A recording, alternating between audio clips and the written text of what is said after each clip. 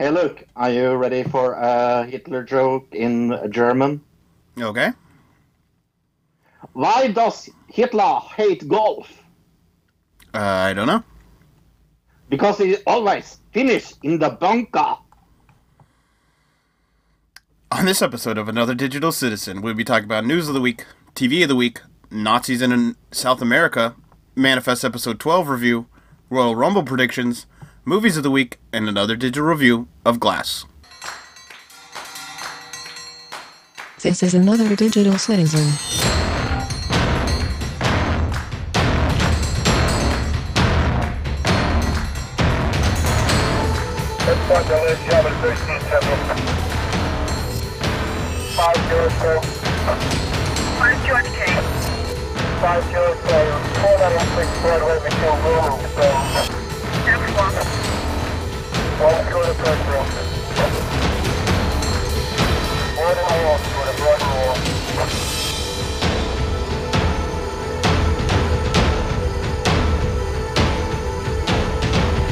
This is a podcast meant to encourage logic through stupidity and chaos.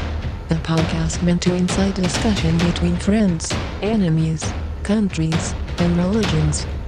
This is a podcast for us. For the digital world.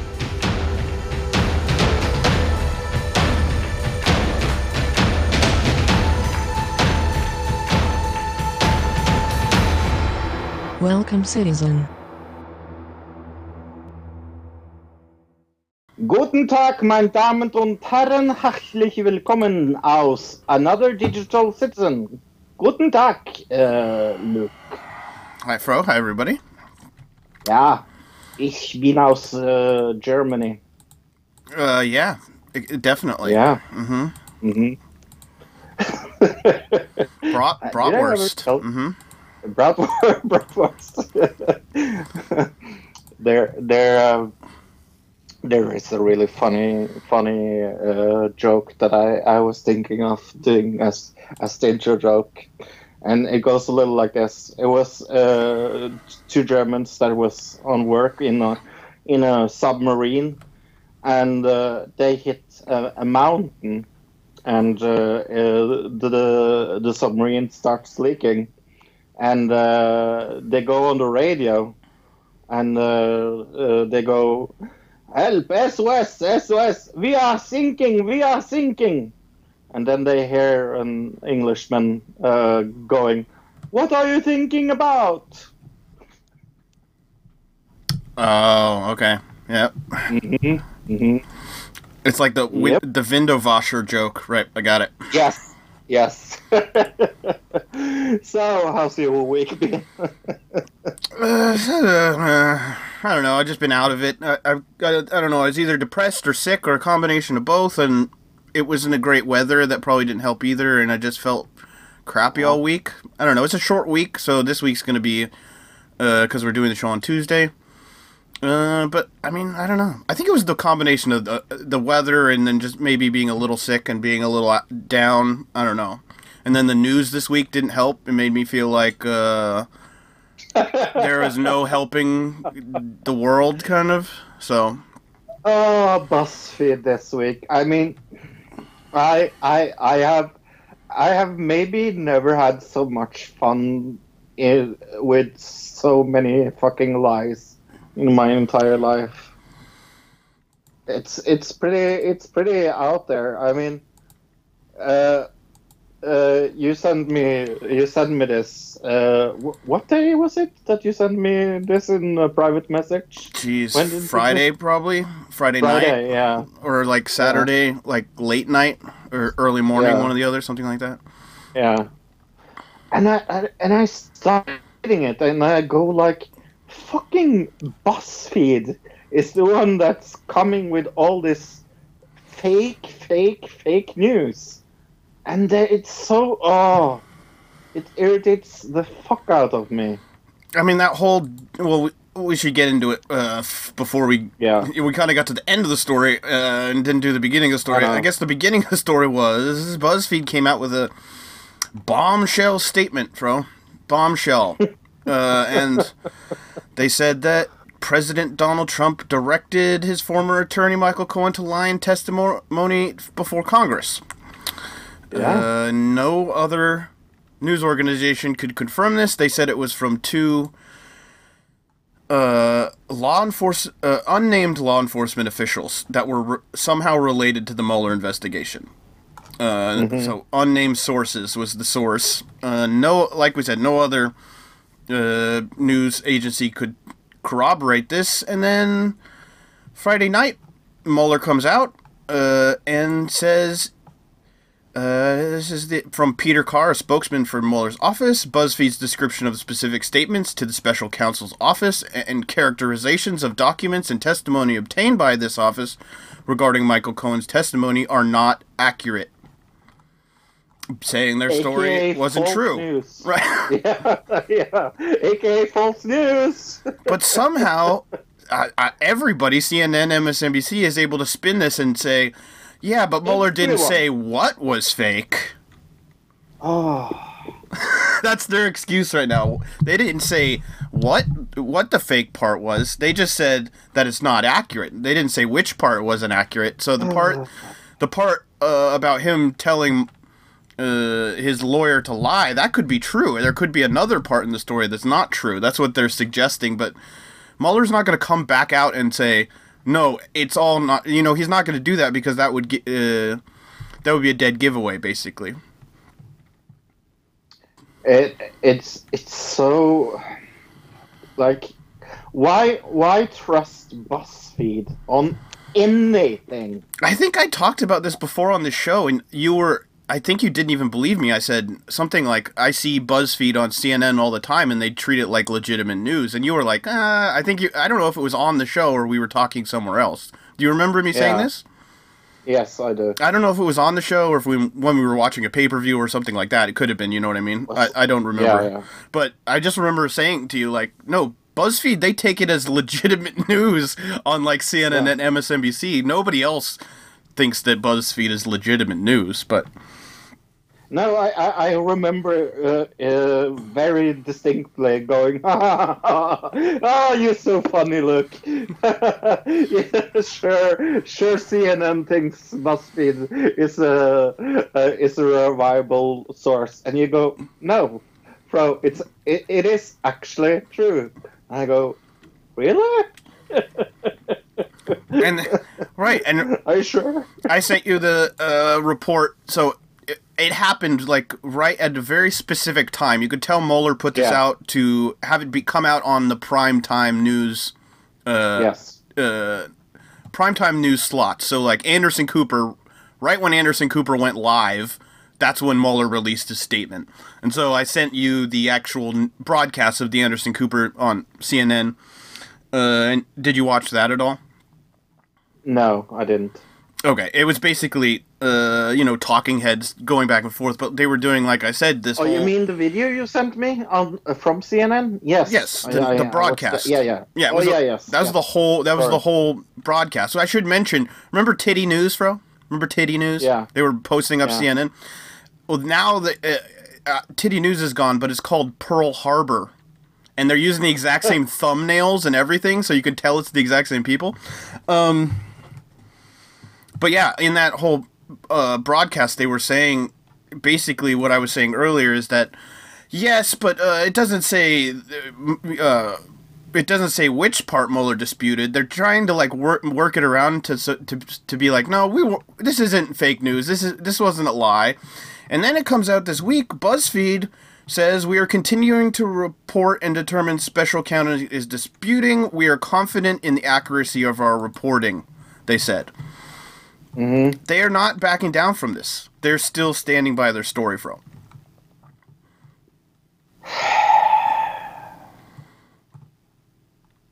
I don't know how you stand by, unless you're saying that Robert Mueller is lying, which I guess is possible. Is that what BuzzFeed's saying? That's what BuzzFeed is saying. I'm not going to put it past either one of these sides to be lying, BuzzFeed or Robert Mueller. So I can't really trust either side. So I don't. Yeah, I don't know. But like you said, Fro, the whole everybody getting up in arms about what did I actually wrote this down because I heard them actually say this on CNN. People are attacking the credibility of BuzzFeed. Those were the exact words they said. The credibility of BuzzFeed? What? They're attacking the credibility of BuzzFeed. Like, and then they use this as like, they went from that to they're attacking the media. You know what I mean? This is an attack on the media, and it's BuzzFeed is not Reuters. This is not, you know what I mean? This is not the same thing. It's BuzzFeed.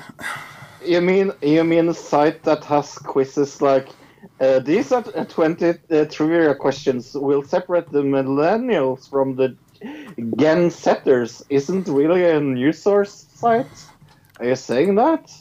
I mean, supposedly they have this BuzzFeed News, and then there's BuzzFeed, like, which is the BuzzFeed you're talking about, and BuzzFeed News is like a separate website, but it's still BuzzFeed. Eat a Taco Bell and we will tell you your soulmate's name, for example? Is that what you're looking up right now? I was going to say, like, top 20 lipsticks, you'll never guess who made the first number one or something like that, with, like, a circle and, like, a red arrow, right? Did they, like, invent the circle and the red arrow, BuzzFeed? I think so. I think so too, or at least they like they really got it down to like a science. The circle and the red. If you go on BuzzFeed.com, their first biggest story on the top of the page right now is 37 confessions about sex that will make you feel less alone. Second one is 29 useful gadgets that people actually swear by. Okay. Right. Mm-hmm. Like I said, BuzzFeed and BuzzFeed News are supposedly separate entities, but one reason they really want to make it seem like BuzzFeed is legitimate news, Fro, even though it clearly hasn't ever been and probably won't ever be. Here's the thing. Some people are trying to equate it to, like, the National Enquirer, and I wouldn't even go say it's that low. It's not... Oh, no. It's not the Daily World News. It's not reporting on Bat Boy or something like that. No. But it is reporting on what Fro said, just drivel and bullshit. But yeah, BuzzFeed itself started, or people want it to be legitimate because they came out with the Steele dossier, Fro. They're the ones that released the P dossier. Remember that? Yes. So if this fake BuzzFeed story, then that makes maybe that BuzzFeed story could be fake, and then that makes the whole Russiagate thing unravel. You see what I mean? So they have to act like BuzzFeed is legitimate, otherwise the whole Russiagate thing will unravel into just like a big old sweater. It'll just unravel. For new listeners, we are not Donald Trump supporters. I know people are going to listen to this, and we are going to have a lot of new listeners because we have gotten a lot of new people into the group because of my involvement with something I will talk about a little later. But we are not Donald Trump supporters. We are quite liberal, both me and Luke. We are accurate news supporters, is what we are. We are that we don't care. We just want accurate news reporting and people to not be lied to, and then have all these false conceptions of what's going on in the world. Yeah. I mean, did you know there was the annual women's march was this weekend, Fro? The big women's march, right? It wasn't even barely on the news, by the way, here at all. Yeah. No, it's a sad week. To make it even more sad, in Norway, the Norwegian government expands coalition with the Christian Democrats. Guess how happy I am about this? Probably not a lot. Right-wing. No, not a lot. I'm not really happy about this. The Norwegian right-wing government on Thursday reached a deal to bring the country's small Christian Democratic Party into the ruling coalition from the parliament majority. In power since 2013, the government can now count on majority, 88 seats out of 169 seats. which is supported by 8 Christian Democrat seats, but the cost of a compromise over abortion. Woo! We're making it harder to take an abortion in Norway. Okay. Okay, we're going to talk more about abortion a little later, actually, surprisingly enough, but Yes. aren't these Christian Democrats the same ones as the ones that were being accused of being the Nazis that were storming that town? No. Okay. No. But it's pretty awful. I mean, the ruling parties had to agree to amend an abortion law to have them in the government. So they could And that's saying, maintain power, a conservative power. yes, Right. yeah. So I mean- this is awful news. That's exactly what Theresa May did, though, right? With Yep. that whole right wing or the Christian Irish something. I can't even remember what they were. Yeah, no, they called something very strange. I don't even remember either. But they were also against abortion. I remember that, and against a gay marriage and everything else. And she had to, otherwise she wouldn't have gotten majority, I guess. But is it better to have the majority and be in power, or maintain your credibility? You know what I mean? And I guess for these people, it's better to maintain your power. Yeah. Yeah, no, it's it is very, very strange, and I think it's incredibly unfortunate. To play with people's power over their own bodies. One of the worst ideas. We have really good abortion laws here in Norway that take care of women's power over their body and the right to protect people in a hard situation. So I'm very proud to live in a country that is quite liberal when it comes to abortion laws. I'm not so proud now that we're making it harder. To say it mildly. Sure. This is an election year there, right, though? At least according to Trump, that I remember him saying that at the beginning of the year. The local election, yeah. Will that have any effect, or will you be able to... No. Okay. No. The local election is just local government. They have absolutely no... they can pressure other lawmakers. If you get enough of them together, you could use them to pressure higher up lawmakers. They would never do it. It's not organized like that in Norway. Sure, okay. Yeah. I mean, if enough people come out, you can pressure anybody to do stuff. It's just... if the French have taught us anything recently, that's yes. what they've taught us. Yeah. In other Norway news, maybe you want to talk about this Norway news. Sure. Norwegian police said Friday they were investigating a knife attack in Oslo by a suspected assailant from Russia as a possible terror attack. A man stabbed a woman Thursday in a shop in central Oslo in broad daylight. Okay, the woman is in critical but stable condition in the hospital. The suspect was arrested shortly afterwards. The reasons to examine whether the knife attack was terror-related, and the investigation will try to clarify this. I'm not seeing anything about, like, theft.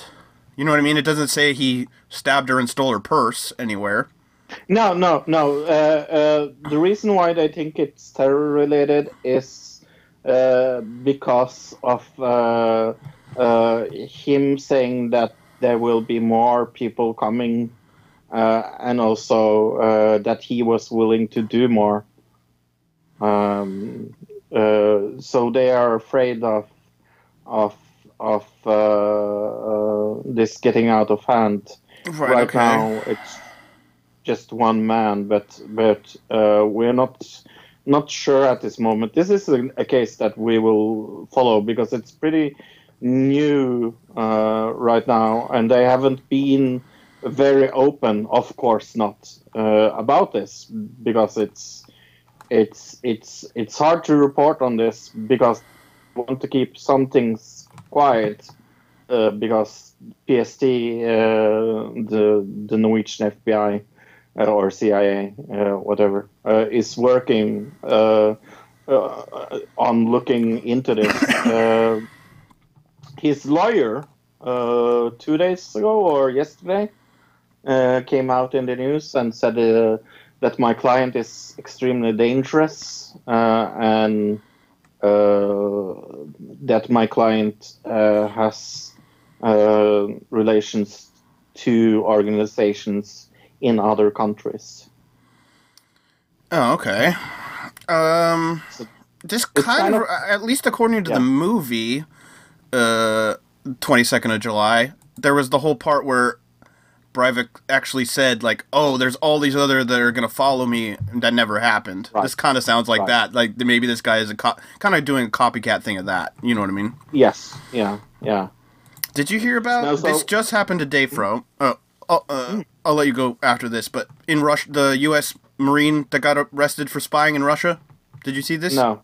Apparently, his lawyer, I woke up and this was just breaking news this morning. The lawyer for the Marine said that he was found with Russian state secrets on a thumb drive, and that the lawyer and the guy are saying he doesn't know how they got in his bag or luggage or in his possession. They don't know how the USB drive with the Russian state secrets got there, but apparently the guy was in possession of them. So that's that's kind of breaking news. So continue. No, I was just saying that we definitely are going to follow this. The only thing that the reason why we're not telling you more is actually that we don't really know anymore. Because they are being careful of what to tell us about it.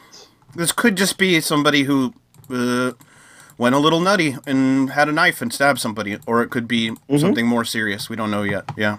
Right. Facebook's WhatsApp limited users to 5 text forwards to curb rumors. What is this all about? Right, they're trying to stop fake news, Fro. Facebook Inc.'s WhatsApp is limiting worldwide the number of times a user can forward a message to 5 starting Monday. The WhatsApp user could forward 20 to individuals or groups. The limit of 5 is an expansion of a measure WhatsApp put in India in July to stop the spread of rumors on social media that led to killings and lynching attempts. Okay, I guess I'd need more info on that. Like how those things are actually connected, but yeah, WhatsApp's owned by Facebook. We should mention that. Actually, Instagram's owned by Facebook also. I think it's funny when people are like, I'm not on Facebook. I hate Facebook, but I'm on Instagram. Yeah, they're owned by the same people. Like, if you're trying to fight the power, that's not a great way to do it. WhatsApp has around 1.5 billion users and has been trying to find ways to stop misuse of the app following global concerns the platform was being used to spread fake news, manipulate photos and videos without context, audio hoaxes, and with no way to monitor the origin or the full reach. Yeah, it's pretty. Is it good? Is it a good limitation? Well, it's going to stop the Momo challenge. That's probably what they're really worried about. You remember the Momo challenge? The what? The what challenge? The Momo challenge. Look it up, Fro. What was it? It was like a thing where like people sent this thing over WhatsApp, and it was trying to scam people to like get their phone numbers and get information on them, but they were using this picture from like a Japanese artist to scare people into calling. It was like, if you don't call this number in 15 minutes, you're gonna die or something like that. Something ridiculous. Yeah, the suicide challenge. Yeah, I remember. Which actually was all the things they said that were related to suicide. None of them were actually related to that, but whatever. I mean, scare tactics. It's the same kind of scare tactics we saw for video games when we were kids. Whatever. This is, I mean, in a way, it's all right, but like I've said in the past, this is one of those things where as soon as you see this kind of censorship happening, it might seem small at the beginning, but you just got to keep an eye out for it getting bigger and bigger and bigger, as far as... And that's kind of the problem with it. Like we've spoken about before. I'm a big supporter of things being on par with things, but the freedom of speech is really important to me. And forwarding more than 5 people, I don't really understand it. It's kind of, let's say I had 10 friends that I wanted to forward my article on hydro gasoline or something. Sure, okay. I'm making something off top of my head. I want to be able to do that now. Then it looks like. Well, that is the problem, right? They're suggesting they're using this to fight fake news, but in reality, what's going to happen is you're also at the same time as trying to stop fake news, working against resistance movements, people who are trying to build protest movements, especially in the last few years. I mean, Facebook, that's one of the reasons I think Facebook has been so attacked in the last year and a half, 2 years, is because that's where all those protest movements started. Black Lives Matter, DAPL, the women's march, I guess. What was before the women's march that started on Facebook? Because the women's march really was on Twitter. Before that, there was something else. I can't even remember, but and that was started on Facebook by a Hawaiian lady, and all these things that started on Facebook. So I think it's more, they want to try to tamp down the ability of people to create groups to fight the structural problems in our society, and they're like, oh crap, we can't have all these people organizing, otherwise things are going to change. So we better stop that. Yeah, no, I totally agree. It looks like that's what they're doing, and I am not sure if I like the trend, to be honest with you. I mean, we've at this point, YouTube has lost. We've lost YouTube to the other side. They're no longer on our side, and it's just a matter of time before all these other websites do the same. I mean, like they're a business; they can do whatever they want, and I imagine eventually another messaging app like that's going to pop up, just like it did in China when they banned Twitter in China, and then just another app popped up for everybody to use, and they fought the government that way. So, yeah.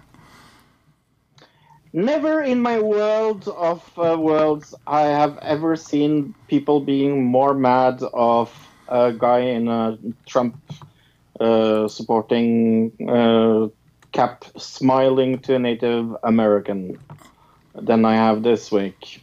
This has been very, very, very big news in America. Yeah, I'm assuming it's big news there as well, or? Yes. Okay. I mean, the viral video itself went big on the internet first, you know what I mean, as far as where it started, and then the news organizations picked it up. Let's start this out. The fear over behavior of Catholic students from Kentucky towards Native American elder during the weekend protests in Washington, D.C. took a turn Sunday with the emergence of a new video. I'm going to move down. Viral video, 3 minutes and 44 seconds, that showed the teenagers wearing, one of them wearing a Make America Great Again hat, laughing and hooting and hollering around, surrounding Phillips, the Native American, drew widespread condemnation and prompted the school and the Diocese of Covington to issue an apology. A longer version of the incident makes it seem more complex, and now it has surfaced. The rush to judge teenagers is coming under attack. The 1 hour and 46-minute video. So we're going from a 4-minute video, to a almost 2 hour long video. presents a fuller picture of the Friday's events that culminated with students from the all-male Catholic high school to come face-to-face with a longtime Native American activist, Vietnam veteran, as he chanted and banged on a drum in front of the Lincoln Memorial. How much of this have you seen, as far as video goes? Because I've seen many clips.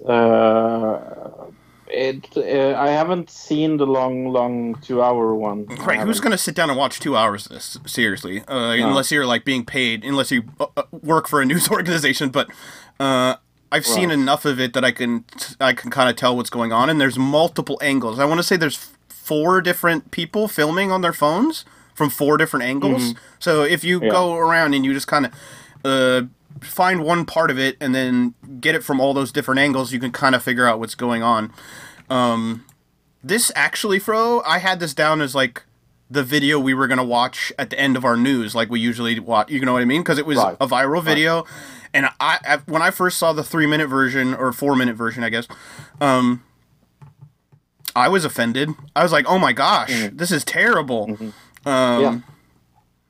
And I sat back and thought about it like that night, and I'm going, there's got to be something more to this story, because this just, I don't understand how the teachers of these school students would allow them to just get away with this. It was my first initial thought. How would there had to have been teachers there with them, right? Because it's a school thing. They were on a field trip, and they were waiting for the school bus to return to pick them up. That's what I was to understand, Fro. So I was like, how would the teachers just allow all these students to do this without saying, hey, shut up, or hey, you're going to get in trouble, or something like that? Right. Then this video comes out, and it turns out that this whole thing wasn't what it seemed like at all. No. And that is kind of the problem with this news. This is, again... it reminds... what was Office Space, Fro? The jump to conclusions mat. Remember in Office Space? It's everybody in the news owns a jump to conclusions mat, and they're all just standing at the end of it, and they saw that video, and they were like, I better jump. They closed their eyes and just jumped to a conclusion. They didn't do any research or do anything like that. They didn't like go background check any of the things or ask other people what they just saw the video and reacted. And then a day later it comes out, as far as I can tell from watching a few of the videos and also just seeing research done by other reporters, mostly online or on YouTube. What really happened here is there was these black guys who were yelling at the white kids, probably because one of the white kids was wearing a Trump hat. I mean, really, if that kid wasn't wearing a Trump hat, do you think this would have ever been news?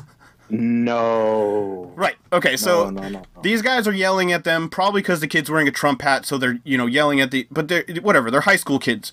So the Native American guys are there for a different protest. The Catholic students were there for an anti-abortion protest. Like I said, we're getting back to abortion because they're Catholic. Remember, they're against abortion. So they were there for that protest. Native Americans were there for an Indigenous Peoples March. 2 different protests. So the black guys are yelling at the kids, and then the Native Americans see this happening, and they realize, oh crap, this could pop off and something bad could happen. So he steps in between the 2 of them. So what he was trying to do was defuse the situation between this group of kids and these guys. And in doing so, the camera made it look like these kids surrounded him, when in fact he went to the kids. To them, yeah. Right. And the thing is, this is not the first time he has done this. He has pulled multiple stunts in front of frat houses and other venues, grabbing his drum and confronting any ground of young people he thinks he can goad. So I had not heard that yet. What I actually heard, so I don't know if this is true or if what you're saying is true, but that wasn't even his drum. There was another guy there that was interviewed, and he said that the Native American elder went to him and said, hey, can I borrow your drum? And then he used the drum that he borrowed from the guy to make his point. And like apparently the song he was singing was like a spiritual hymn to Native Americans, basically. You know what I mean? So he was just trying to calm the situation. He was trying to get people to stop paying attention to whatever. What I'm to understand is, okay, they have all these things like the teenagers were chanting this, chanting that. Build the wall is one thing they were saying they were chanting. According to the school, these guys were yelling at them. They were yelling profanities and race-related things, probably, like I said, because of this Trump hat. And the school said to the kids, hey, let's chant our school theme song to drown out the verbal abuse. And that's what the chanting was them trying to drown out the verbal abuse from these other people. So the whole thing was a huge misunderstanding, but it just reminds me of that meme with the camera and the guy watching the TV, and then the next frame is you see the wider picture of what's really happening, and it's a whole different story, you know what I mean? That's really what this is. And it puts... It doesn't help after the BuzzFeed story to make... mainstream media look any better after this, so. No. And again, we are not Donald Trump supporters. But this doesn't have anything to do with Donald Trump except the kid's wearing a hat. And how, honestly, the kid's 15 or 16 years old, how much does he really understand of what that hat means? When I was that age, I wouldn't have known. But I know listeners that are liberal as us goes like, oh, they are Donald Trump supporters. They right. No, we're just after the fucking truth, people. I'm also in a way defending little kids because they didn't know any better. When I was 16, I would have said some stupid shit if some guy got in my face with a drum. I would have, because if it was a cop when I was 16, I would have said some just off the wall, because I was a kid that just didn't give a crap, you know what I mean? So yeah, I would have done that when I was 16. Hey, let's talk about some good Democratic news. One of my favorites has finally entered the 2020 U.S. presidential race, and it's Kamala Harris. Woohoo! I don't like her. Happy about this. Okay. I'm being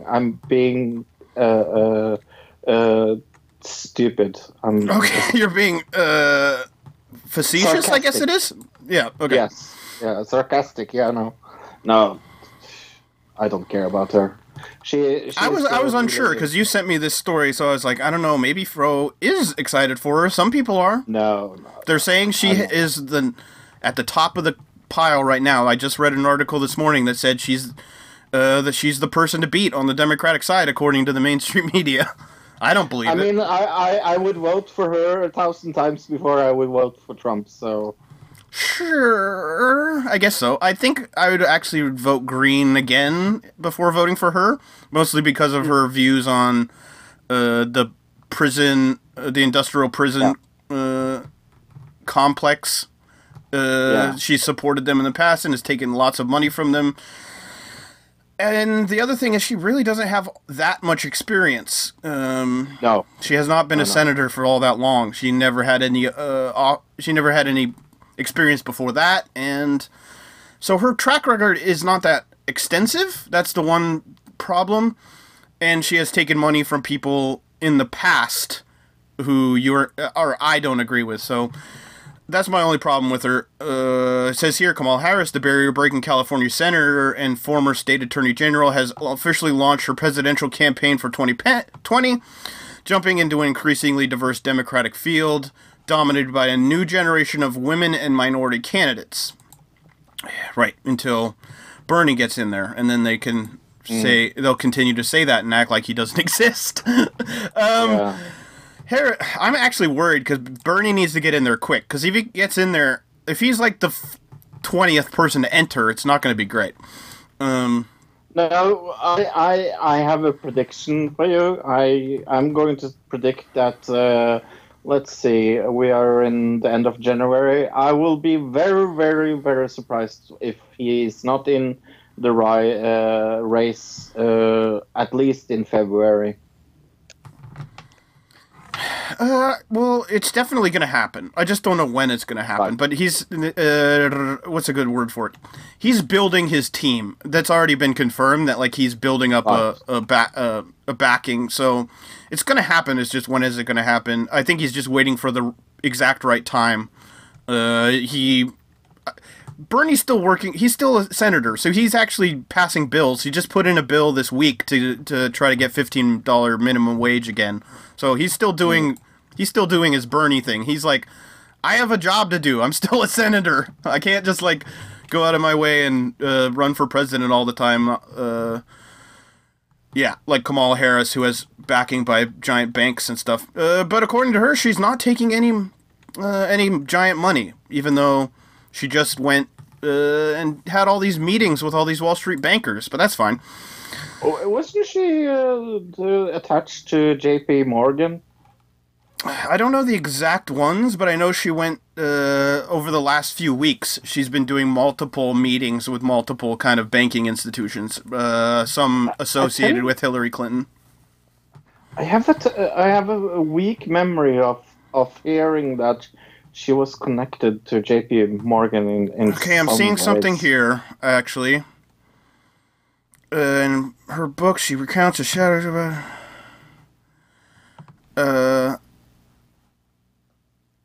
Was something I read about J.P. Morgan at least. Yeah, I don't know. I'd have to look it up, I guess. Yeah, but no. I mean, I still would vote for her if she was the only one on against Trump. I don't think do- if she's going to be anything, she should be VP. Like I said, she doesn't have enough experience. If she's going to be something, put her as vice president. Don't put her as the presidential candidate. She's not going to beat Trump. At this point, I don't think anybody except for Bernie and maybe Biden. If people, Biden would win. I have a hard time with Biden because there's a lot of ammo against that guy, and he's run for president twice already and didn't win either of those times. The one person they're really pushing also besides Kamala Harris is Beto O'Rourke, who ran for Senate last year and lost, and now he's like the number 2. How do you lose a candidacy and then become the number 2 to try to win against Trump? I don't get that, but I know. But yeah, no. If you want to read what she thinks she wants you to know, go to KamalaHarris.org and make your own damn mind up. Right, I know there's plenty of people that like her, and so if you want to vote for her, that's fine. Just make sure you know her actual policies and stuff she actually stands for in the past, especially because she's going to try to hide that. She definitely will. Yep. But it's going to be interesting to see. I definitely think she has a shot. I don't think she has a shot against Trump. No, definitely not. I just see right now, at least with the candidates we have, everybody seems like they're just trying to on the Democratic side, they're all just trying to out Bernie. That's the goal right now. Out Bernie before Bernie gets in there. And then if you're doing all the things Bernie was doing, maybe you'll be able to win. Doesn't it seem like that's the goal here? Nobody's taking PAC money and all these other things. They're trying to use the Bernie model from 2016 and expecting it to work on a corporate candidate. And I don't know. We'll see. Yeah. So, have you heard of this fucking stupid Bird Box challenge? I have, yeah. Somebody died in a car crash, apparently. So extremely smart. If people out there don't know what the Bird Box challenge is, how would you... well, if you've seen Bird Box, the movie, they have to go... The part where they leave the house and they have to blindfold themselves, but also go and get food from the grocery store. So they use the GPS on their car to try to drive, using the sound when it says to turn, which never would work because your GPS tells you to turn, 2 seconds before the turn actually is there? just to like notify you. So in reality, that's just a dumb idea to begin with. But it's a movie. But people tried this. They decided we're gonna go walk around the city or drive my car blindfolded and videotape it, for YouTube. Yeah, and people have now been crashing their cars, and like you said, people have actually died now. Right, it says YouTube had pulled Tide Pod Challenge videos in 2018 when parents lost custody of their kids in 2017 after performing a string of apparently... Oh, wait, no. That's actually about Daddy of 5, isn't it, probably? Did you ever hear about that? That guy? That was horrible. I didn't. This guy who was like... probably... Yeah, it is. Daddy of 5, look that up, bro. It was this guy that got kicked off YouTube for just basic... Like, his YouTube channel was me abusing my children, the YouTube channel. It was terrible. Wow. And he had tons of views, millions of subscribers. Wow. Let's see. So, yeah. They pulled the... It says here... The service has updated its guidelines to, meaning YouTube, to directly ban all challenges and pranks that are dangerous or harmful, including activities that cause severe emotional distress for kids or make any target think they're in serious physical danger. There will be a 2-month grace period where YouTube, won't apply a strike against a channel that violates a policy, although it still will remove any offending videos posted during that time period. Wow. Okay, so, yeah, they're gonna... This, again, is like... Seems like a good idea, but it's that slippery slope thing where once you start banning one thing, like, remember planking, Fro? People died planking, but is that inherently dangerous? Or are people just idiots? No, I mean, planking was so popular, it is even in The Office... The American Office, they make fun of planking. Oh, right, yeah. Planking was a trend. Jeez. Everybody was doing it. But people died, like, doing it on balconies of, 40-story buildings and stuff like that. Because people are stupid. The cinnamon challenge. Is that inherently dangerous? Maybe. Did anybody die? I never heard anybody dying of that, but... It's just, where's the line of challenge? Then I start thinking all those YouTube videos that are like Matt Stoney. You know who Matt Stoney is, Fro? Competitive eater? Hot dog kid? Yes. Right. He does videos that's like giant nacho challenge. Is that going to get kicked off YouTube because it might make people obese? Mm-hmm. So where's the line, I guess is my point. No, and it's a very, very, very good point. People don't think about it like that. So, at least we have a viral video I have not heard about. This was my backup viral video because the other one didn't work out with the with the Covington kids. So Let's watch the backup one. A man jumps off the side of a cruise ship. Apparently him and his friends were banned for life from this cruise ship. So, okay, let's check it out, Fro. I've never seen this. Are you ready? Yep. In 3, 2, 1, play. Do it! Oh, loud. Fucking Nick! Okay, he's standing there, and... Wow, that is stupid. Holy shit! He could be very, very hurt by that. If he would have went sideways, he would be dead. Yeah. But he landed straight in, so I guess we're gonna get slow-mo now. Fucking Nick! I'm guessing the same. Fucking Nick, bro. Huh? Holy shit! These kids are clearly drunk as hell. You can tell just by his laugh. Alright, we can stop it there. Morons. Still pretty impressive. What? The jump is still pretty impressive. It is. I wish just people would stop being so stupid. Stop being stupid and stop thinking we support Trump. I have to tell you this story now. I will tell it now before we do the next thing. I got the message this week. I'm not going to like on Facebook saying like, oh, I listened to your show. I hear that you both say you're liberals, but you're fucking Trump supporters, really, blah blah blah. And I went, okay, bye. What was the reasoning behind us being Trump supporters? Uh, I think we said something against the investigation, Right. or we called out something. So, yeah. right, because we're not conspiracy theorists, we're Trump supporters. Yeah. I voted Yes. for Jill Stein. Let's remind that to everybody, which isn't any better for some Democrats. They think voting for Jill Stein is like being a Trump supporter. So, I can't win, apparently. And Fro's from Norway, so we can't even vote in America. So, that's the dumbest thing I've ever heard. And I would never vote for that fucking guy. Yeah, yes, I would never vote for Donald Trump. Even if Oh. in 2 months he legalized marijuana across the whole country, gave us health care and I still wouldn't vote for him because he's not a politician. Let's move on.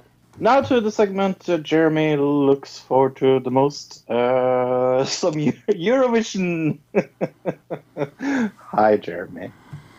Spain this week with Lavenda by Mickey. And this is a party song, that's for sure. What did you think about this? I mean, I enjoyed it. It felt very Eurovision, but it had a distinct Spanish feel that I enjoyed. But it also kind of had like a ska band kind of feel to it, even though it was like a Spanish influence. But it had like the backup horns, which I mean, backup horns are very Spanish as well, or Mexican kind of, I guess. That backup horn section. Overall, the presentation wasn't as exciting as some other Eurovision songs. No. The singing was really good. I like like I said, I like the backup horns. The song was very exciting. It had a part in it very clearly they put in there to use for crowd engagement, where he's doing the chant. So that's going to get the crowd into it, which is always a thing you need for Eurovision. So overall, the only big problem I had with it was as production value as far as the presentation. That was my only big problem. What about you? I think that's something they can fix towards Eurovision, though, because that's my only complaint as well with this song. This is a party song. I'm surprised that this was from Spain. Spain usually sends ballads. Like last year we had the duo singing to each other. But this is really up tempo. This is going to work very, very, very well in Eurovision. And out of the we have heard Albania and now Spain.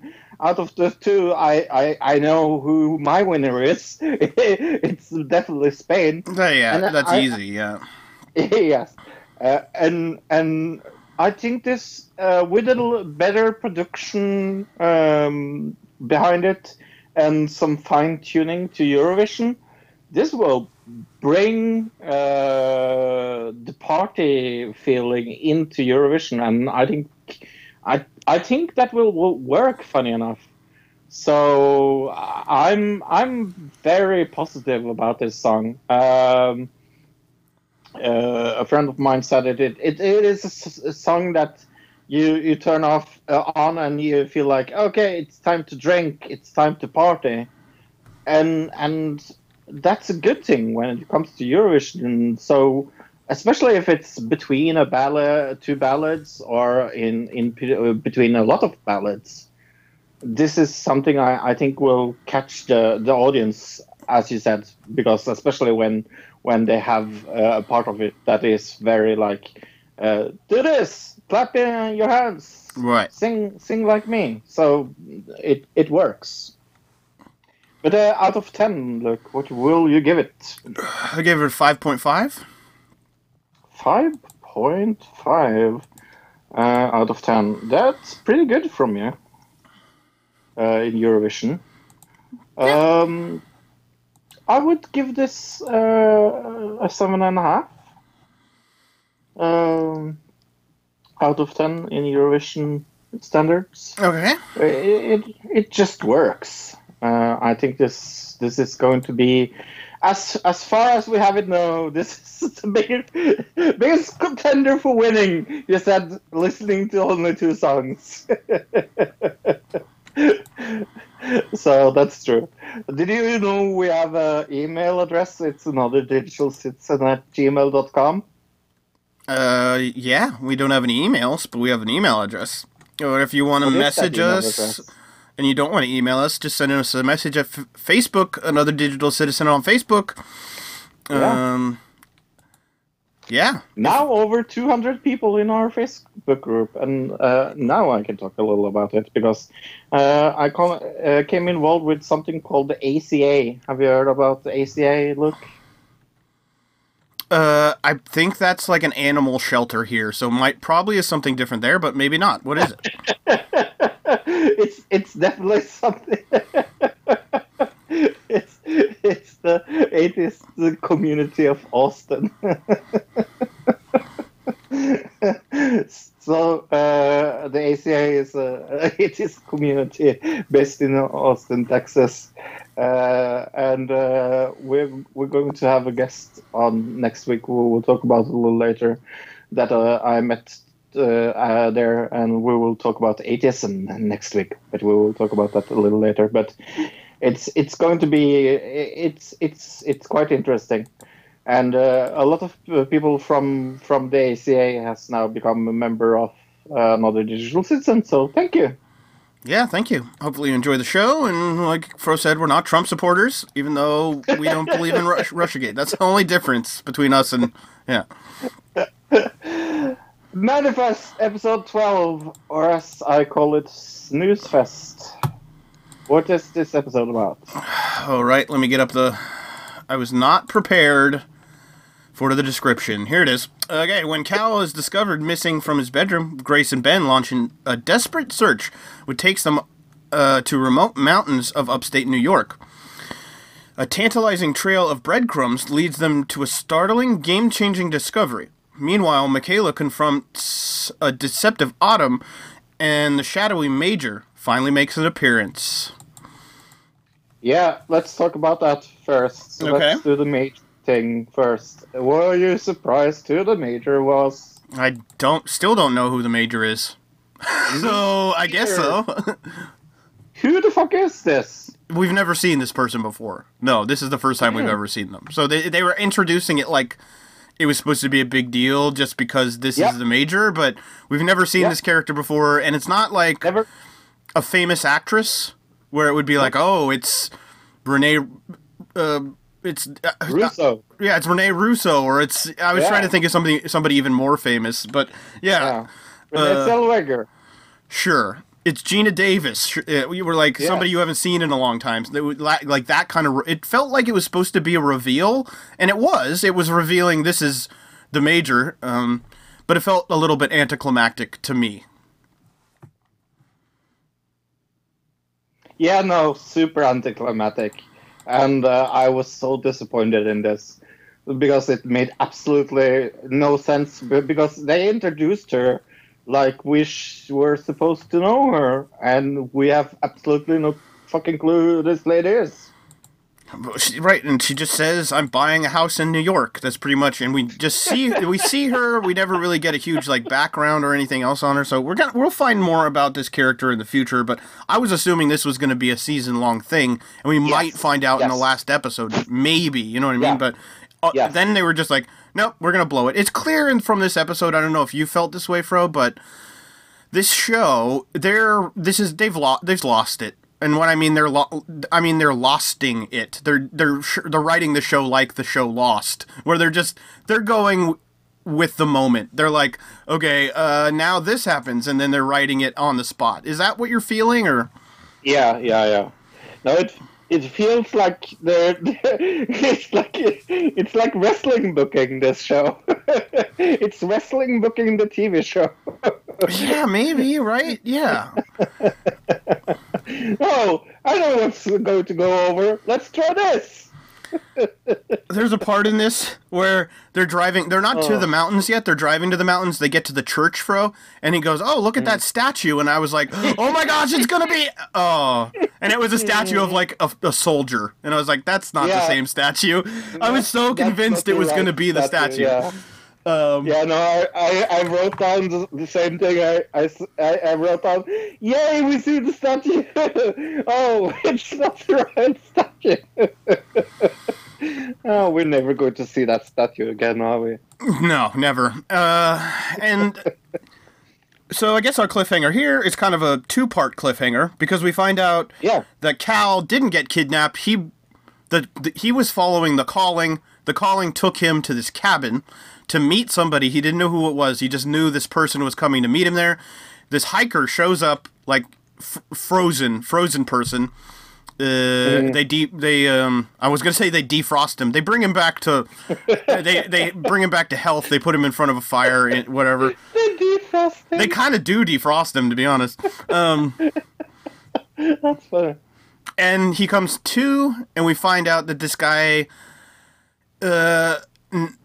was stuck in a cave, got snowed inside this cave, and he only had this magazine, and the last page of the magazine had the main character's picture on it, and so he has got her picture in his pocket, and then we find out that the magazine is from a full year ago, and that he is also a time traveler who is somehow connected to the whole plane disappearing somehow, right? Yeah, but my biggest problems with this episode is one, the kidnapping of Cal was anticlimactic. Two, the colonel or the leader was anticlimactic. And this episode felt very, very anticlimactic. I mean, I don't mind the ending. I thought the ending was felt like the reveal of the Major could have been the ending, and that would have been an anticlimactic ending. But it kept going, and we got the ending of the hiker, and him time traveling, and him being, what's her name? Not Michaela is seeing his visions. Those are the calling she's getting, and he's seeing her visions. So somehow they're psychically connected, is what it's seeming like. Maybe this guy was like frozen in a block of ice, like Encino Man. I'm not really sure. Yeah, no, I have no clue. What would you rate this episode, by the way? Oh, I didn't give it a rating. 5. Super average. Yeah. 4.5 from me. A little under. But yeah, no, like.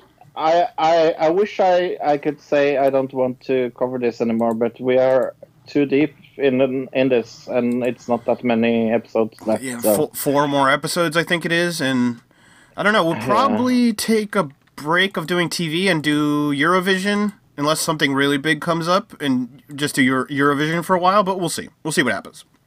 We will see. It depends how much Eurovision news we have when we cover it. When we get there. Yeah, exactly. Yeah. TV round. Gosh, darn it. I've seen a lot of TV this week. Let's start with the most fun thing. Big Brother Celebrity Edition is back. Did you see this first episode?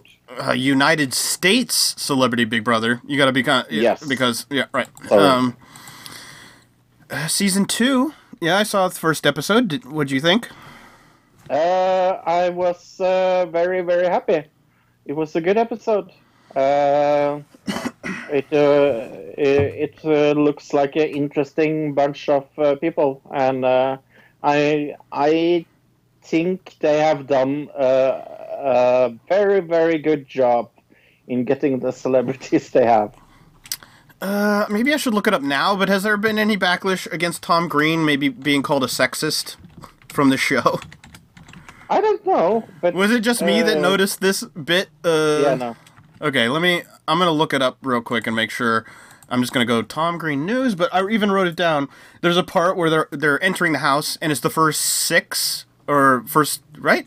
Yeah, something like that. First 6, yeah. No, it does not look like I'm seeing anything about it. But Tom Green, they're all walking upstairs. They're checking out the different rooms. They're going up to see the gym. And Tom Green goes, "Hey, look, sandwiches!"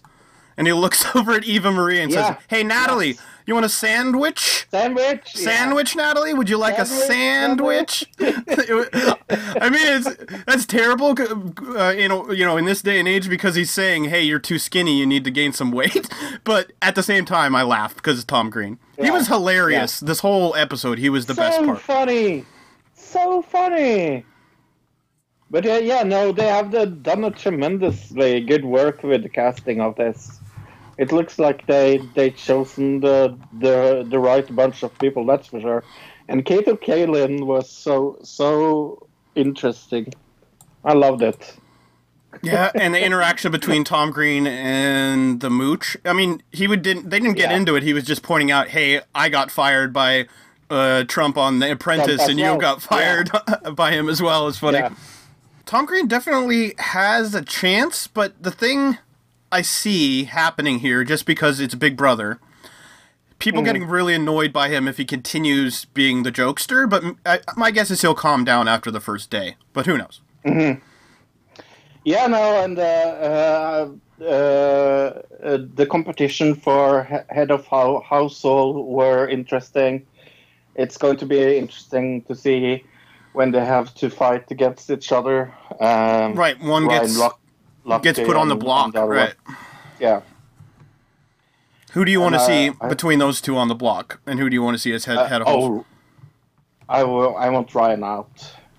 I didn't like him before he went in, and I don't like him now either. So it's funny. I don't like either of those guys. Is that weird? The other guy seems like a real kind of self-centered guy who lives in the past. I don't know. But the Cake Wars guy is actually pretty cool. I watch Halloween Wars and Cake Wars and things like that. He's a good host. Okay, actually. I don't know, just the way they portrayed him, because I've never seen him they just portrayed him as like he's still living off the fame he had from that Lindsay Lohan movie, Mean Girls. Yeah, that's like all he brought up. He never brought up his other things, so just seemed kind of weird. Well, he talked in the intro. He talked that he was right, but I mean, like when they were actually in the show. Yeah, I mean, yeah. Right. But that was interesting. I loved Eva Marie's intro. Sorry, I totally cut you off there. No. How she's basically like, she said the exact same thing she said on Total Divas about her character in WWE. It was like she was reading the same script. It was hilarious. All right, continue. Yeah, no, I totally agree. It's she's the least interesting there, and I think I laughed extra over Tom Green because of him making fun of her, especially because I hate her so much. And she's safe for the first week, so great. Yeah. Oh, why her? Why her? Well, because they did Schoolyard Pick, and she's the one that nobody picked. So that I understand, but it means she's safe. So, Yeah. No. I wanted her out first, Luke. It's not gonna happen. So there you go. Yeah. What else did you watch this week? I saw episode 2 of The Passage. Did you watch that? Yeah, I did. I'll probably continue watching this, to be honest. I mean, it's not great, but it's all right, and I can see myself continuing. What do you think? It's getting better, that's for sure. I like this episode more because it wasn't narration, the TV show. This actually felt like a real episode. Right, yeah. It's still not great in any way or form, but the story about the Afro-American guy in this test thing, that is very, very well shot. And his nightmare sequence was amazing. Right, yeah, okay. The prisoner. Yeah, right. Yes, the prisoner, yeah. When they took out his tooth and things like that, that was really, really good. And it felt horrorish. And that's what I missed from the first episode, because the book is so based on horror. it felt like they took the horror elements of the book more into the episode. Okay, that Still makes not sense. great. Sure. Yeah. It's still not great by any means, but it's getting better. I would rate this episode a 6.5, maybe. Okay. What else did you see? What would you rate it, by the way? Oh, episode 2. I didn't really give it a rating. No. But if you think about it, I don't. last week, so Yeah, I guess a 5, like middle of the road, probably. not up from last week because you gave it 5 last week. Did I? Then 5.5. Yeah. I mean, it's not that much better. The main actor, the guy who's the bodyguard kind of guy of her, he's not very Yeah. good. He's not very No, good. it's not. It's She's not. better of an actor than he is, to be honest, and Yeah. she's a little kid, but that's fine. Yeah, no, I totally agree. I watched the first season of Wayne. Have you heard about this? I did. I saw episode 1 and 2, and I was out. I was 2 episodes in Really? out on this one, yeah. I wrote it down Really? here. I saw. The Michael Bay of TV shows. That's what I wrote. Because this was all flash and no substance. It was all loud noises and bright lights, but no real feeling or movement of the story, like in the first 2 episodes. So I was like, yeah, I'm done with it. I saw all 10 episodes, and I really, really enjoyed it. Okay. I like the nihilism of it. Do you Okay. understand what I mean? Yeah. Oh yeah, I understand that. It has a very nihilistic form, and it's very it's very punk modern in its way of portraying the main character Wayne, and I like that. And the girlfriend And the girlfriend, yeah. in the same way. Yeah. Yeah. That's what I liked about it. I understand what you mean, that it doesn't really have any Substance? substance, yeah. Right. But sometimes I'm not sure if that matters, and I think it gets better after those 2 episodes, to be honest with you. I would agree that the 2 first episodes are maybe the worst, especially episode 1. But I think it gets better when they go more on the run from the police and things like that. It gets more interesting, and the dynamic between the actors, I think the acting in this is really good, actually. So I don't agree at all. Sure. I mean, we disagree on lots of things. I just, like I said, but do you understand the Michael Bay analogy? Yes. Okay. That's my problem. So I don't know if I'm ever going to get past that, even if, things change storyline-wise in the future. It's not going to change that. Right. So, yeah, that's my real problem. So, stylistic But I difference thi- between us is the only thing we're having here. Yeah, oh, definitely. And I'm not surprised that you didn't like it. It's something like I would think that you wouldn't like, to be honest. Masked Singer episode 3. Aren't you happy that I'm keeping you informed of this? Right, okay. Terry Bradshaw was under the mask. Okay, the former football player guy? Right. Yes. And he went out. Okay. What was he wearing? Yeah. Was he the hip-hop hippo? He was the one with the weird gas mask. And peacock. horns. No, the one with horns. Oh, okay, whatever that was. Right. Yeah, yes. The one with the weird gas mask and horn. That was Terry Bradshaw. Okay. I'm going to keep you still informed in this because I am loving this. Well, it doesn't seem like the celebrities are getting any better, so I was right so far. Let's see. Okay, what else did we see? I saw the first episode of Black Monday on Showtime. Mm-hmm. Did you check this out? Yep. Very funny. I think this is done by Seth Rogen. Mm-hmm. Very tongue-in-cheek, making Very. it's not supposed like it's in a world where it's the 80s, but it's over embellished 80s.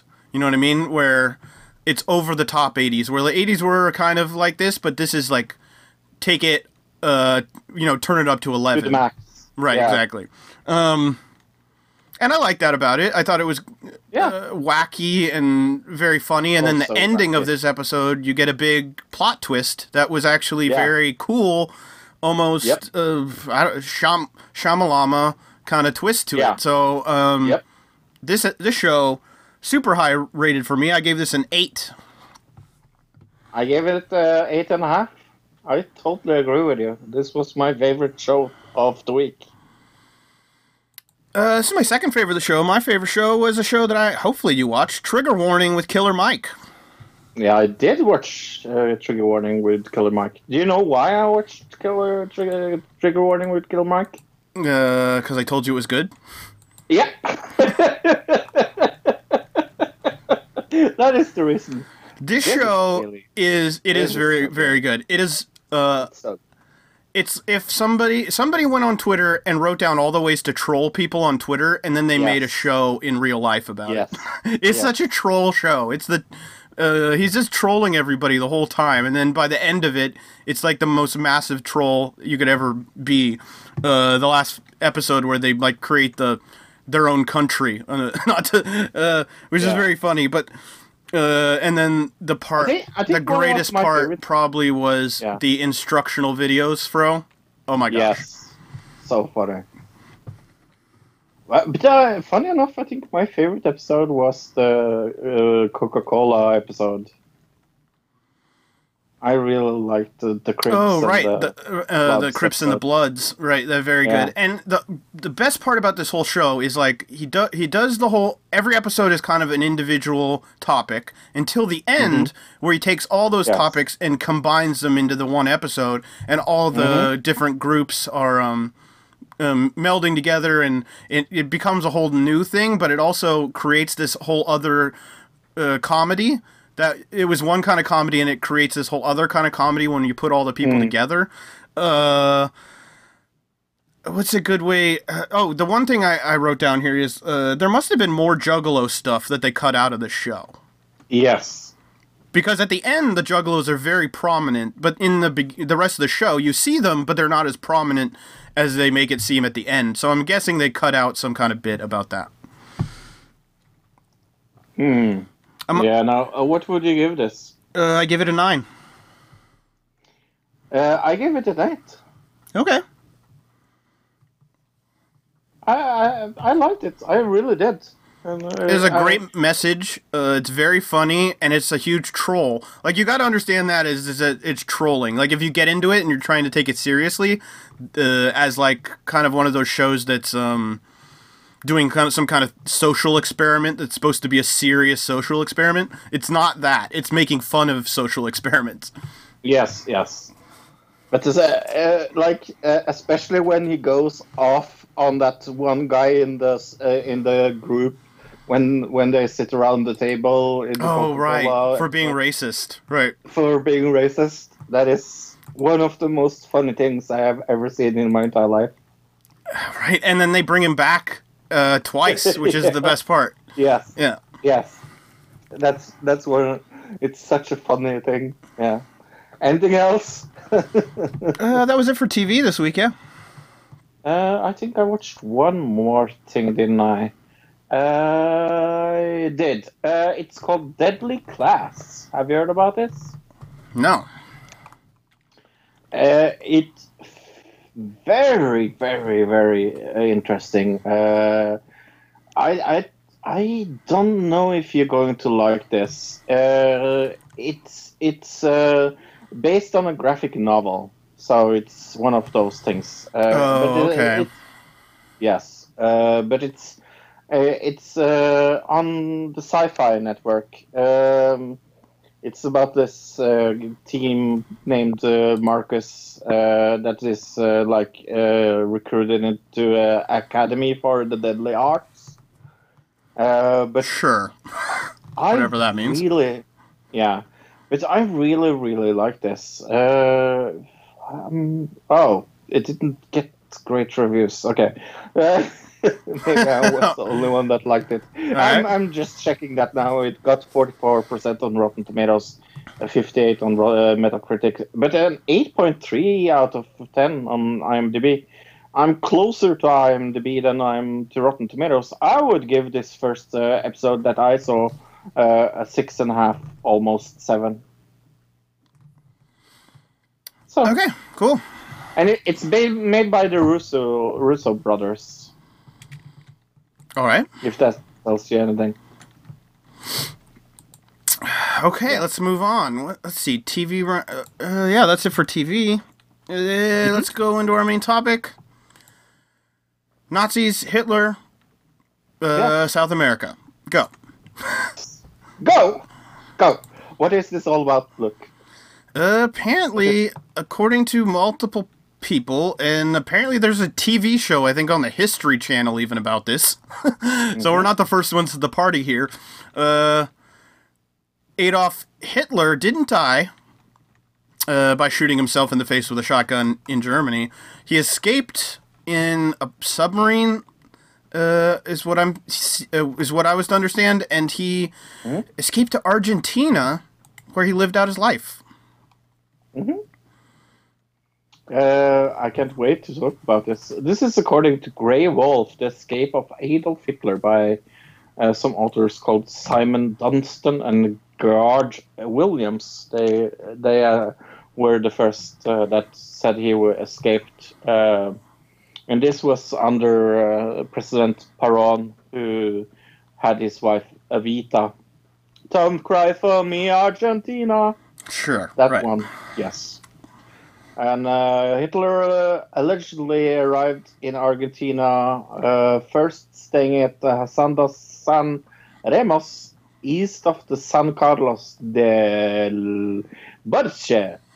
Then he moved to the Bavarian-styled mansion in Laco, a remote and barely accessible spot at the northwest end of Lake Nahul Hapuy, close to the Chilean border, around 1954. Eva Braun left Hitler and moved, so she survived as well. Right. Moved to Neuquén with their daughter Ursula, and Hitler died in February 1962. Right, and this is according to, like Fro said, to this book called Grey Wolf, The Escape of Adolf Hitler. Exactly. Yeah. So that's the beginning of the theory, I guess, really. And then it moves from there. But it says here, the theory of Hitler's flight to Argentina has been dismissed by historians, including a Guy Walters, who is a British author known for writing about the Second World War, is what I'm saying. He has described the theory as rubbish, adding there's no substance to it at all. It appeals to the deluded fantasies of conspiracy theorists. He contends it is simply impossible to believe that so many people could keep such a grand-scale deception so quiet, and says no serious historian would give this story any credence. And then in 2014, a controversial docuseries based on the book was produced. It ended with an extensive list of people who claim to have seen Hitler in Argentina. Investigators of the History Channel series Hunting Hitler claimed they found previously classified documents and to have interviewed witnesses indicating that Hitler escaped from Germany and traveled to South America by U-boat. He and other Nazis then allegedly plotted the Fourth Reich. Right, and so that was the show I was just talking about, I guess, right? Hunting Hitler. Hunting Hitler, yes. Okay, I've never actually seen that. Have you seen that show? Me neither. Okay, no. Never seen it. Never. I knew it was a thing. Never seen it. Yep. It says here, declassified CIA document dating October 3rd, 1955, highlights claims made by former German SSS trooper Philip Citroen that Hitler was still alive, and that he left Colombia for Argentina around January 1955. Enclosed with the document is an alleged photo. Okay. So we should actually maybe talk a little about that then. Let's go to that first. Because we have an article from the National Interest. Which you should never, ever trust these people, the National Interest, by the way, because they are pro-war news, not newspaper, but online publication. Very pro-war. Right. Yes. In 1955, CIA document reported Hitler survived World War II. The figure in the portraited photograph clearly resembles the Nazi leader who committed suicide on April 30, 1945 in his bunker in Berlin. And we see the picture. Oh, you're at the document. Okay, I had gone to the... Oh. I was going to read this thing right here. Okay, read that first then. Yeah. And we will go to the document. A code name, Chimladi 3, was contacted September 29th, 1955 by a trusted friend who served under his command in Europe, who was presently residing in Maracaibo.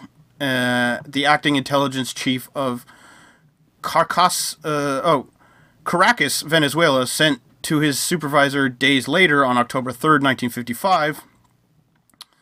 The codename friend stated that during the later part of September 1955, Philip Citroen, former German SS trooper, stated to him confidently that Adolf Hitler is still alive.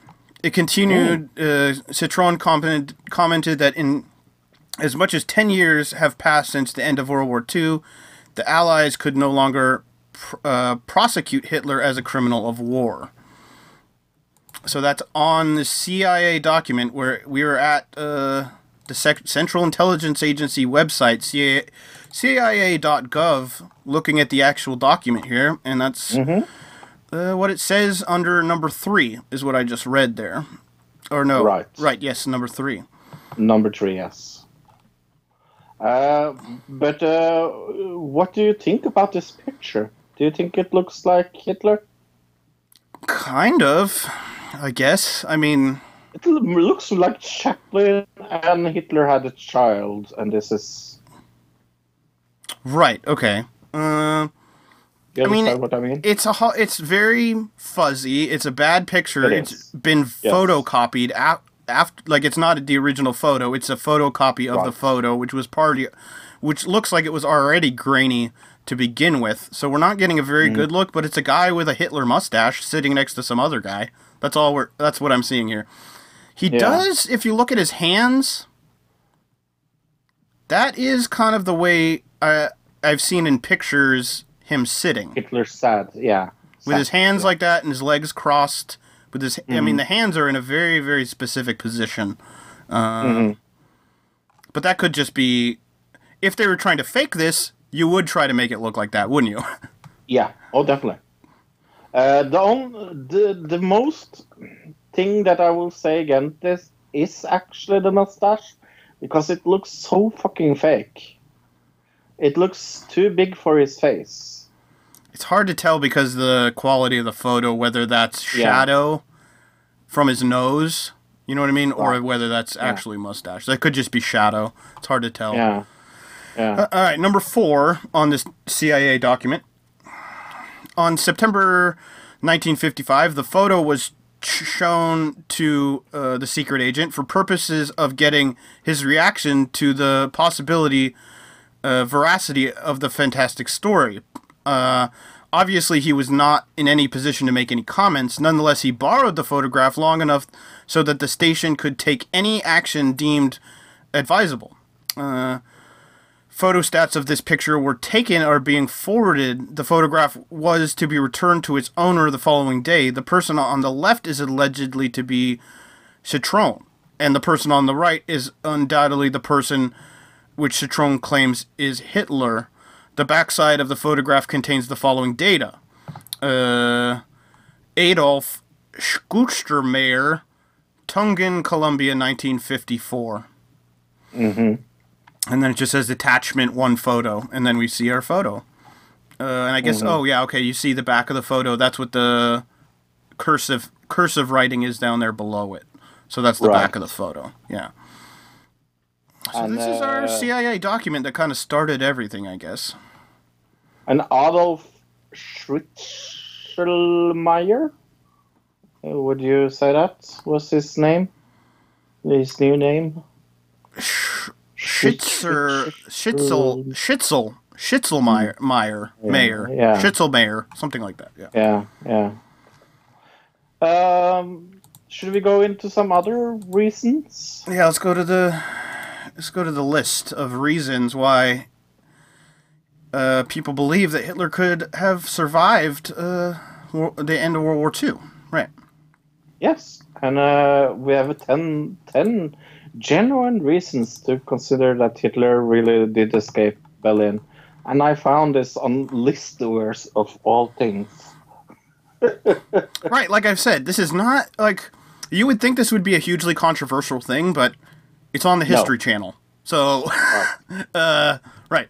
Again, not Trump supporters. Do we have to say that in this part? Or? Yeah.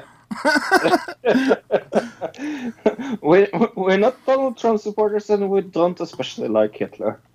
No, not a fan. That? Right. Not a not really a big fan. No. But Patagonia, home away from home, Patagonia is the region of Argentina known to the Nazis long before of the start of World War II. Its population was made of German immigrants and then their descendants. The beliefs in Nazism was rife and remained so for years after the war. Even the local schools taught the same beliefs as schools in Germany under the Third Reich. It would make sense that Hitler would choose Patagonia or have it chosen for him as a place of refuge. In the mid-1940s, reports shown that the area was closed off like a cold compound with necessary delivered from outside once a week. That's interesting. It is.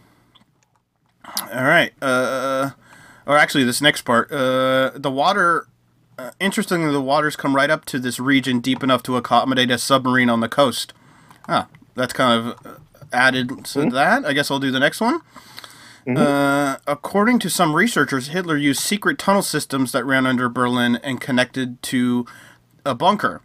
Through various levels and connections, he had a small team emerge largely hidden in plain sight in one of the train stations. From there, they made their way to a waiting plane. Supposedly, the station used the exit of the tunnel systems is known today as Luftbrücke Station. While filming for Hunting Hitler, the History Channel, the producers uncovered the remains of the tunnel system while using sonar equipment. Right. Yeah. This is number 9 secret tunnel systems. We should make clear where we are on the list. Oh, I mean, number 8. We're going in order, so you know what I mean. Hopefully people get it. But. Yeah. 8. Submarine journeys and evidence of the way of stations of Canary Island. Some of the most intriguing clues to plans were vast amounts of fuel and supplies stored in presumably built way stations in Canary Islands. Is that what we call it? Yeah, Canary Islands. Yeah, like the bird, canary. Yeah. Okay. Yes. It's believed that Hitler flew to Spain shortly after arriving in Denmark, which Franco offered to provide Hitler safe passage from Spain to Gibraltar and then on to the Canary Islands. From there, Hitler and Eva Braun boarded one of submarines and other high-ranked Nazi officers boarded one or two others. In further twist, the Germans sent a group of submarines towards New York around the same time. So that's interesting. They sent it there. It says here appeared to feed false intelligence as they were trying to that they were trying to launch V2 missiles. Right. So they were sending a decoy submarine group to throw them off the trail. That's what it means. Number 7, numerous sightings by many people. There is no doubt that so many sightings of Hitler were merely cases of mistaken identity or even attempted to cash in on conspiracy theories. However, the numerous sightings of Hitler in South America, especially Argentina, are on record, particularly in the decade or so after the end of the war. Yeah, but isn't this like Elvis and Tupac? Yeah. Okay. Yeah. This is not any evidence. Anyway, I'll continue anyways. Even back as far as 1954, Joanna Steele wrote that Argentina is teeming with, Nazi war criminal. I don't know why he said that. I'm not going to say it. Since then, many people have spoken of their sightings. So, in 1954, a 15-year-old living, I guess in Argentina, years later, she recalled a man had stayed with them. She both recognized and informed by Mrs. Eschhorn that it was Adolf Hitler. So this little girl says that he stayed with them when she was a little girl, I guess. She went on to say that she was mesmerized by Hitler's voice during the 4 days that he stayed with their family. She was so fascinated by his presence. According to her, he had continued to telephone with the family until 1962. Yeah. Do you mind taking point 6 as well? Sure. The almost apprehension of Nakakshi's beach? I don't know what that means. Why you had me do it? Yeah. On the night Hitler is thought to be is thought by many. How do I say that name? I don't know. It's not super important, I guess. It's a beach in South America. It's a beach. Yeah. On the night that Hitler is thought to be, by many researchers, have set foot on South American soil, an Argentinian patrol unit missed an opportunity to apprehend him. A short while later, they were seemingly hot on his tail when German soldiers arrested to boot.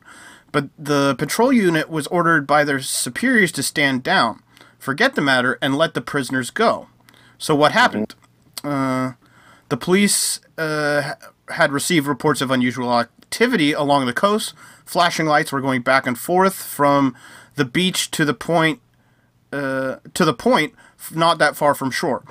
A small police unit arrested a German man who was using Morse code signal to an unidentified vessel in the water. They interrogated the man. By the morning of July 28th, the man had admitted to aiding German submarines that wished to unload on the beach. Okay. That's pretty big evidence right there, actually. I mean, not for... but definitely. Just for, like, the fact that Germans were going there and unloading things. That's really big evidence. Not that they were unloading Hitler necessary, but, yeah. No. Point number 5. Martin Bormann. Perhaps the person most interested in the high ranks of Nazis was Martin Bormann. Slowly, he moved any persons of influence away from Hitler during the war years, and thus became Hitler's most trusted confidant. Bormann appears to have been the brains behind Hitler's escape, including where he would go and how he would get there. That is, if you subscribe to the conspiracy theories. And with Bormann, there are many. According to some research, Bormann made his way to Patagonia after Hitler's resettlement there. Bormann replied on contact within the Vatican to travel to the south of Italy. From there, he supposedly left Europe. As years went by and Hitler's health declined, it claimed that Bormann distanced himself from the former Führer. Instead of organizing a Fourth Reich, Bormann simply became the ruthless mercenary businessman who was concerned with his personal wealth and influence. Some researchers, including Paul Manning, claimed that Bormann lived well into the early 1980s. It says here he was still officially missing, although a corpse discovered near Leicester Station was identified as his body in 1972. But some researchers, however, believe that it was simply a way to tie up loose ends. Okay. Right. Hitler's death, 1962, number 4. According to the claims of Simon Dustin, the Grey Wolf book, right, Adolf Hitler was in his 70s when he died in February 1962. He had been long abandoned by his wife and by virtually all of his Nazi henchmen. These claims are allegedly based on the papers of Otto Lehmann, who treated Hitler in the final months of his life. According to Lehmann's notes, Hitler's health rapidly declined in the early weeks of 1962. The doctors often heard moans, cries of anguish and despair from his room. He died the following day after falling into a coma. Incidentally, not everybody buys into the theories that Hitler survived the war. Some attack the Grey Wolf as absurd fantasy, obviously. Of course. 3. The pilot that flew Hitler to Denmark. Earlier we mentioned that Hitler escaped his bunker through a tunnel system under Berlin and continued to a waiting plane. Captain... Nazi treasure train, Fro. Remember the Nazi treasure train? Yeah. Yes. Captain Peter Baugart, former Luftwaffe pilot, claimed that he flew the plane. He started this during a trial in which he was sentenced into 5 years prison for an SS membership. He maintained that he flew Hitler, Eva Braun, and several other high-ranking officers from Berlin to the Danish town of Tonder in May of 1945. Upon their safe arrival, Hitler shook Bowman's hand and transferred a piece of paper into it. When Baumann looked at the paper, it was a check for 20,000 marks. All right, number 2, the FBI document. Obviously, we just kind of covered, but it says there's many FBI documents that have been declassified since the end of World War II, although none of them conclusively prove that Hitler escaped. The sheer number of previously classified reports about Hitler's sighting tell us that the FBI took them seriously and investigated them. And these are just the ones that have been released to the public. Reports date to the immediate aftermath of the war, suggesting that the intelligence services at least entertained the possibility of Hitler's escape. Many newspaper reports that were based on the intelligence reports also suggested that he escaped from his bunker and arrived safely in Argentina. Some mainstream historians blame the Soviet Union for these theories, as perhaps it was the first acts of disinformation during the Cold War. Interesting. And 1, assistant of Joan and Eva Peron. Some of the most unsettling claims about Hitler's escape to Argentina concern the support of his retrieve then President Eva Peron and his soon-to-be wife Eva, also known as Evita. John Peron was more than sympathetic to Nazi ideology, if only for minority gain and power. It claimed that Eva Peron was even more enthralled. She allowed fleeing Nazi passage into Argentina, using her status and influence. In exchange, she accepted treasures, jewelry, and even money stolen from Jewish families that has been murdered in the concentration camps of Europe. The patrons were close friends with Hitler and supposedly met him several times following the arrival in Patagonia after the war. Perhaps this relationship explains why the Nazi police were ordered to stand down in July of 1945. When it appeared they were to step away in one of the biggest arrests of the 20th century. Right, when they saw the guy with the doing the Morse code on the beach Right. is what they're talking about. Right. So that Evita movie is not. This changes the way I see that, but okay. Wow. Yeah. All right. So let's go to this into completely this man. this ridiculous, Yeah. clearly fake article that Fro sent me. Yes. Very, very, very fake article. But And- I at least found it. Right, it's just clearly fake. An allegedly 128-year-old man. That's your first sign that this is not real, because that's not even possible, I don't think, to live to be 128. I think like the oldest person is like 112 or something like that. But this man, according to this article, has announced he is in fact former Nazi leader Adolf Hitler and has spent 70 years in hiding. While he claims the stretch.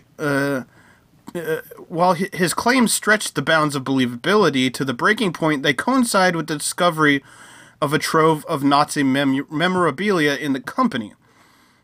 Speaking in an interview with the local media, the naturalized German immigrant explains when he arrived in 1945, allegedly with a forgery passport produced by the Gestapo at the conclusion of World War II, identifying him as Hermann Gutherberg, which is like a whole different name than we had just seen, according to that book, at least. He decided to emerge from his extended period in hiding as Mossad, the Israeli Secret Service, officially abandoned their policy of pursuing Nazi war criminals in 2016. Okay. This is clearly not real because So, the guy is Luke. not 128 No. years old. So, No, he's not. But look, how silly is this conspiracy theory? I mean, it's pretty silly. It's taking things and just running with them and just because like Yeah. because what it comes down to is you see these CIA documents that say, hey, we were following up on leads that people had seen him. That's kind of what they're going off of as far as the conspiracy theory. And like I said, that's just as credible as people or law enforcement following up leads that somebody saw Tupac in South America. Yeah. Just as Or- credible. or So when that's Elvis. where your conspiracy theory starts, it doesn't. Yeah. There's a lot of holes. It's not holding water right away. So So where on the crazy scale does this rank? why don't you go first this time? I think it rates 9 on the crazy scale. There's so many proof. When I looked into this, people are pointing out something that we have not covered yet. And that is that they actually have the fucking skeleton of Hitler. Who does? From his grave. Who Sorry? has it though? Who has it? Who has the The government has the which Hitler government? remains. The German American? one? Oh, the German one. Okay, because I could have guessing. sworn that I had heard that it like the Russians had his. I could be Well, wrong. somebody has his remains. Yeah. Right. Well, anyway, the point being, we have proof of his remains from the fucking bunker. It's 9 on the crazy scale. For me. Okay. I'm seeing here a 2018 article from May from the Telegraph.uk.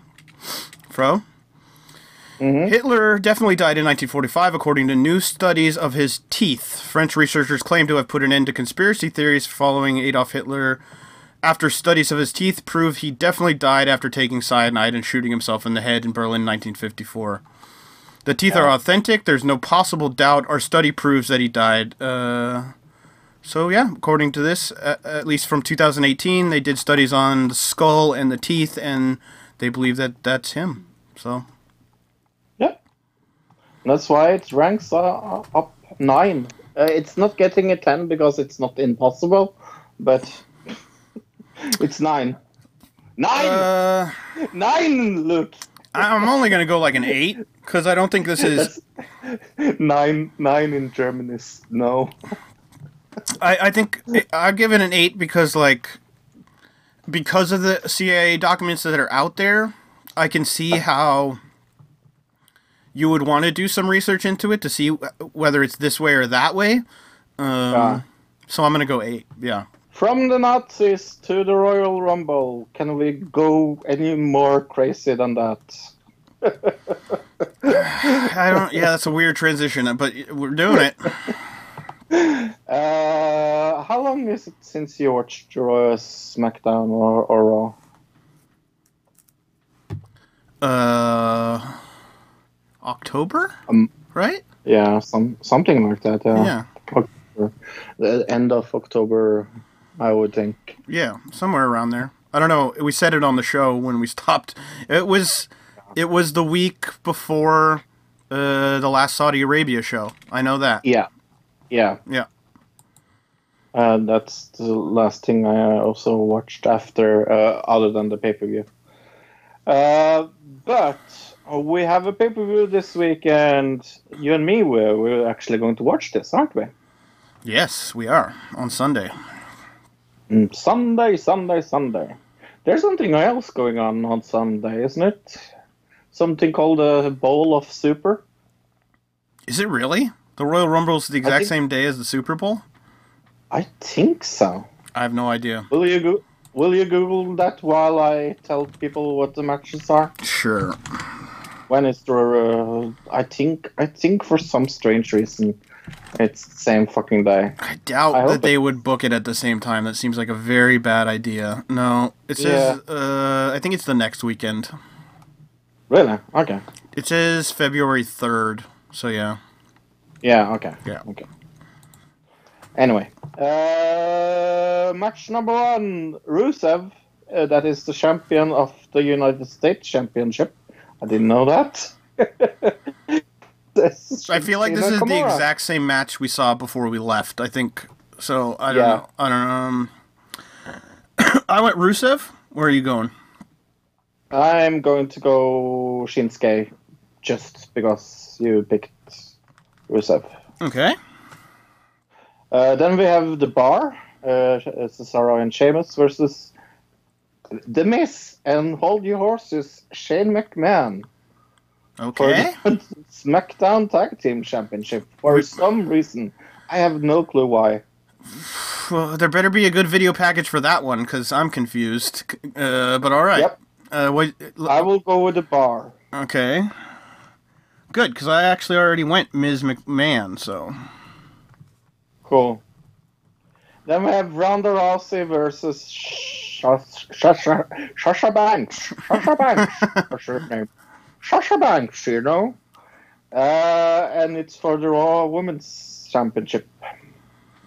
Who are you going with? I went Rousey. Yep. This is where we are going to agree. Then we have Asuka versus Becky Lynch for the SmackDown Women's Division, and I will go with Becky Lynch. I also said Lynch, so...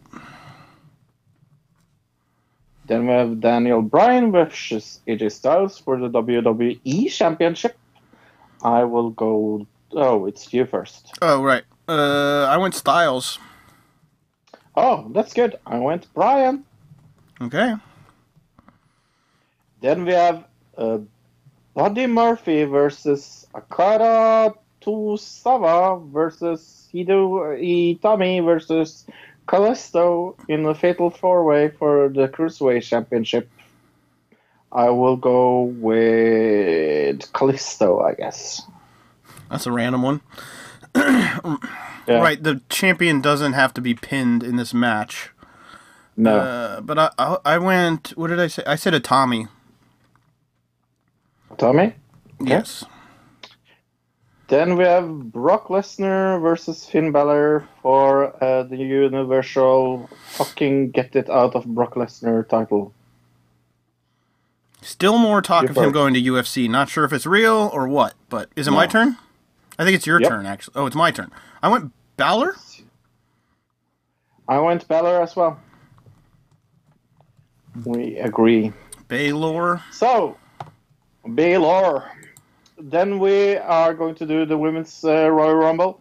What we've done is picked one random person that we think maybe will make an appearance. One from Raw and one from SmackDown. Right. That's how we did it. So let's do why- Raw first and then SmackDown, and then we'll do the random. Yes. I will Excuse me. do Bailey. Okay. For Raw. Yep. And I said Nia Jax. Well, who do I pick from SmackDown? It's not that many people.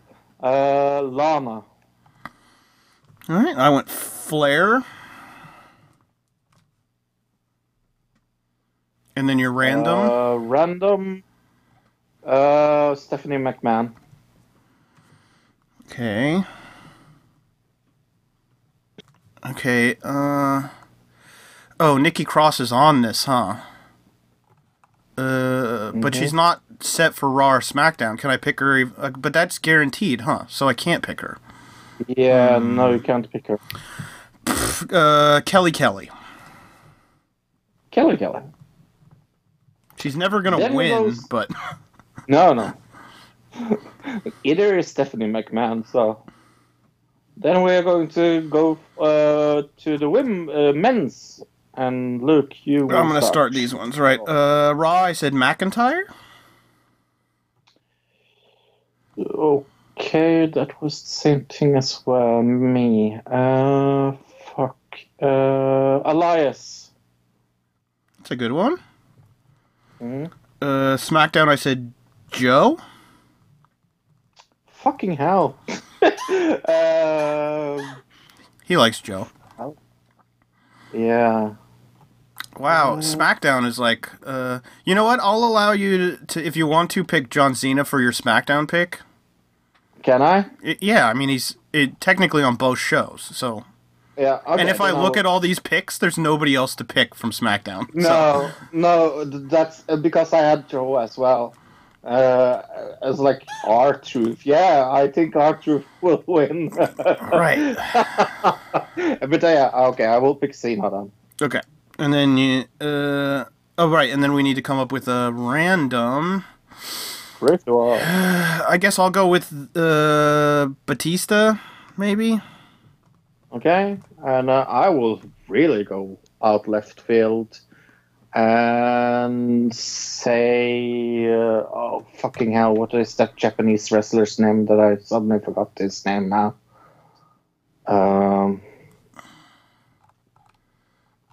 Pause for 2 seconds. What is his name? I don't even know who you're talking about, so. Kenny Omega. Okay. I suddenly couldn't remember his name. That's fine. I could have sworn I saw an article that said he said he was definitely not going there, but that doesn't mean anything in wrestling. So No, that means absolutely nothing. And it like could I mean the said, exact opposite of what he's saying. like I said, I really went left field, but I know he has left New Japan. That is confirmed. So Yes. Okay. But, oh, sorry. Oscar news. Yeah, let's do Oscars before we do the TV round. We're not really going to go through every single one, but I'll go through like a bullet. Movie round, you mean? What did I say? TV round. Oh, oops. Last week, boy, I was saying everything backwards. I was like Captain Dyslexia last week.